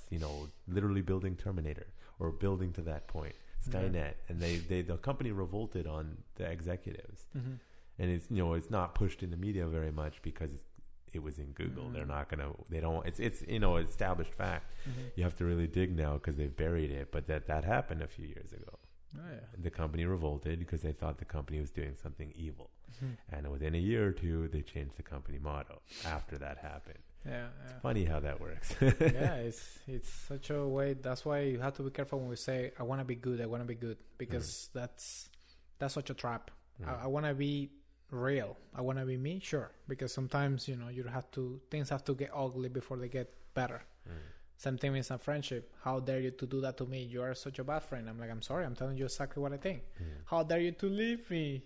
I'm like, you're messed up in the head. I'm sorry. Yeah, I'm like, I had that when I was younger. A friend, he was a troubled person, and I was looking for being with the cool kids, and he wasn't even that. It's just he was around cool kids, and I figured out at a certain I was like with him all the time for like a year or two, and then I just sort of clicked. He's very good. He's a very good pathological liar, and I started catching him. Like good enough that I didn't catch him earlier, and I've caught pathological liars before in my youth before that. And I am like, you know what? If you lie to me one more time, it's done. And he did, so I said, "That's it, we're done."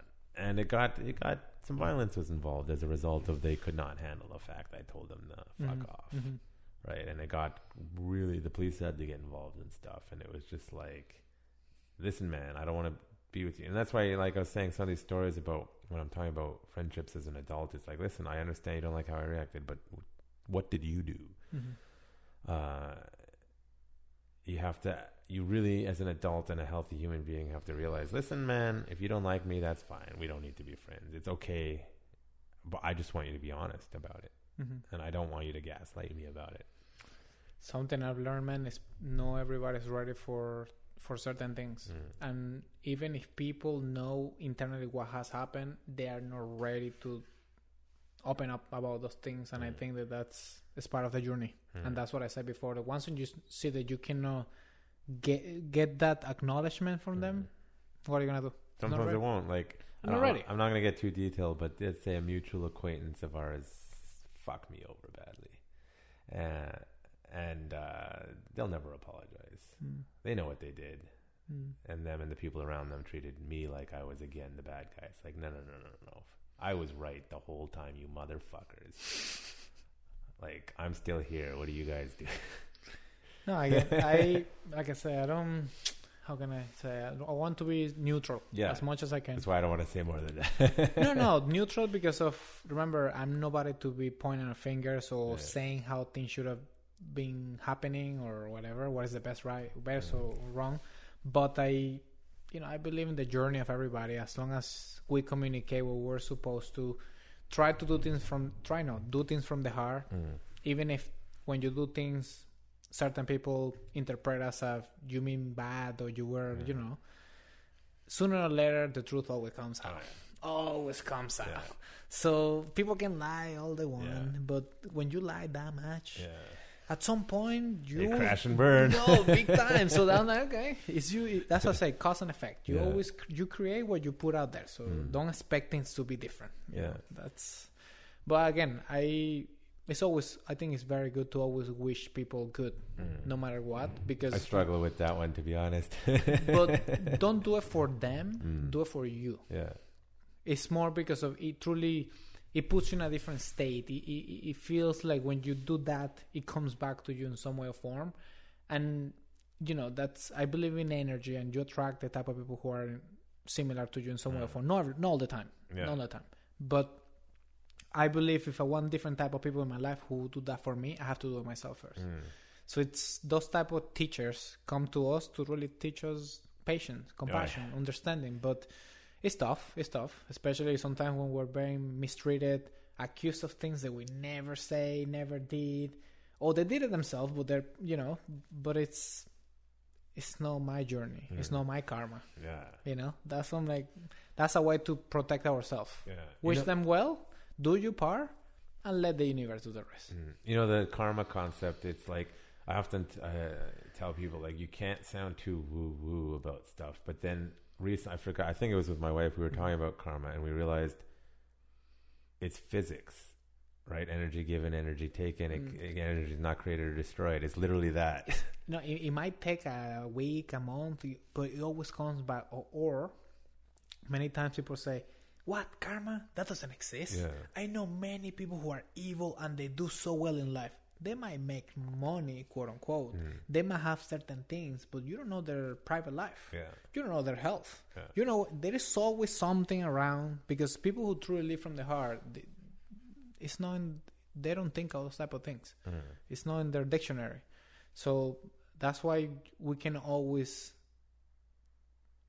make an opinion about somebody based on how they live their life, how we think they look like, because we don't know how karma looks like. I think how many times you have seen people saying, like, I can't believe that guy he got that job, he got married, he did that, wow, he's such a piece of crap. How can you don't know what's behind, so, or many times you see the guy who is quote unquote living from the heart, and he does not having a good life. Why? How come he's doing so good?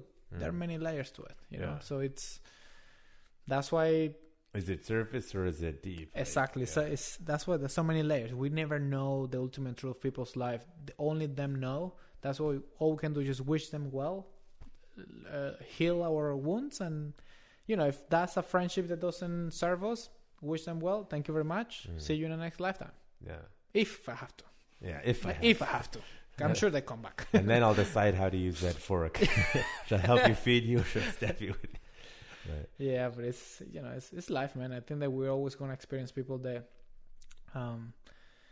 sometimes they're no matter what we do, they won't like us, they won't accept us, they're gonna misunderstand us, and that's part of the journey. It's part of the journey. That's one of the hard things to realize. Like, I was telling my students the other day, I'm like, guys, you gotta understand, not everyone's gonna like you. You have to be okay with it, and you can't make their lives worse for it. It's just the way it is. It's like that. No, it's tough. It's tough because of that. To me, a lot of people have the misconception of being alone. When you think about being alone, I think a lot of people say, "Oh, I don't want to be by myself." I'm like, no. To me, being alone is not being able to express what matters to me. You can be in a room full of people, but if you cannot allow to speak what you care about, trust me, you're gonna feel alone. Or you can be, by yourself, fully by yourself, and feel so fucking fulfilled.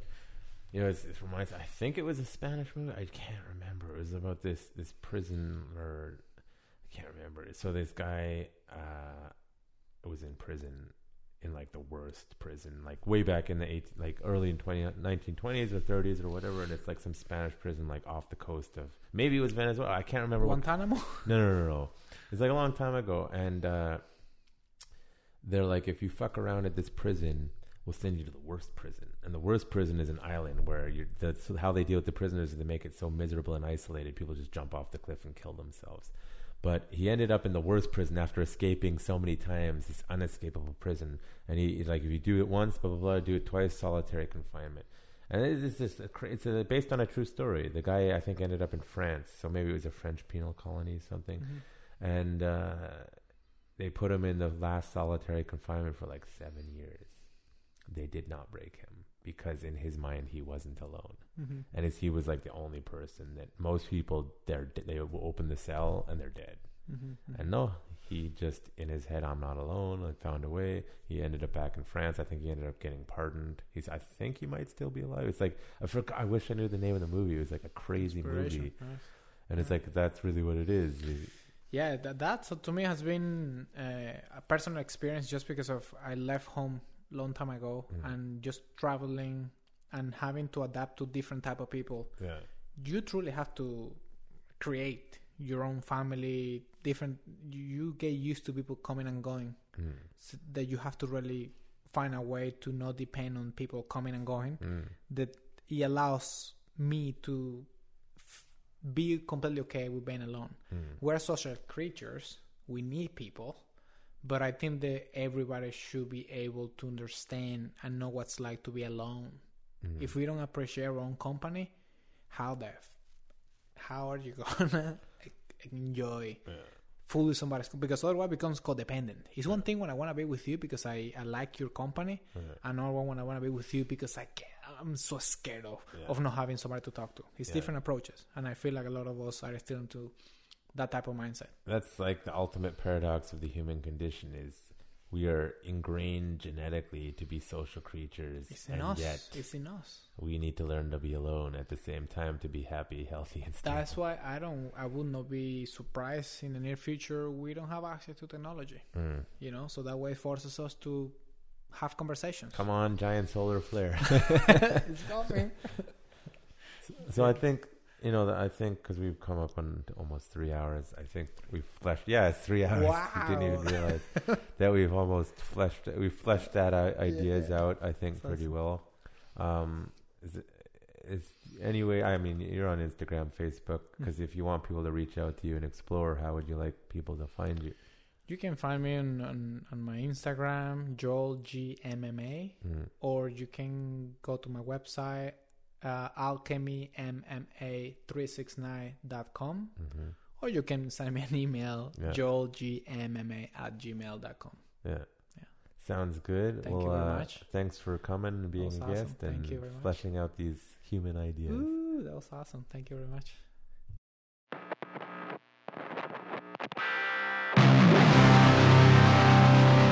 You're listening to The Warrior's Day. Brought to you by Urban Tactics Krav Maga, turning lambs into lions.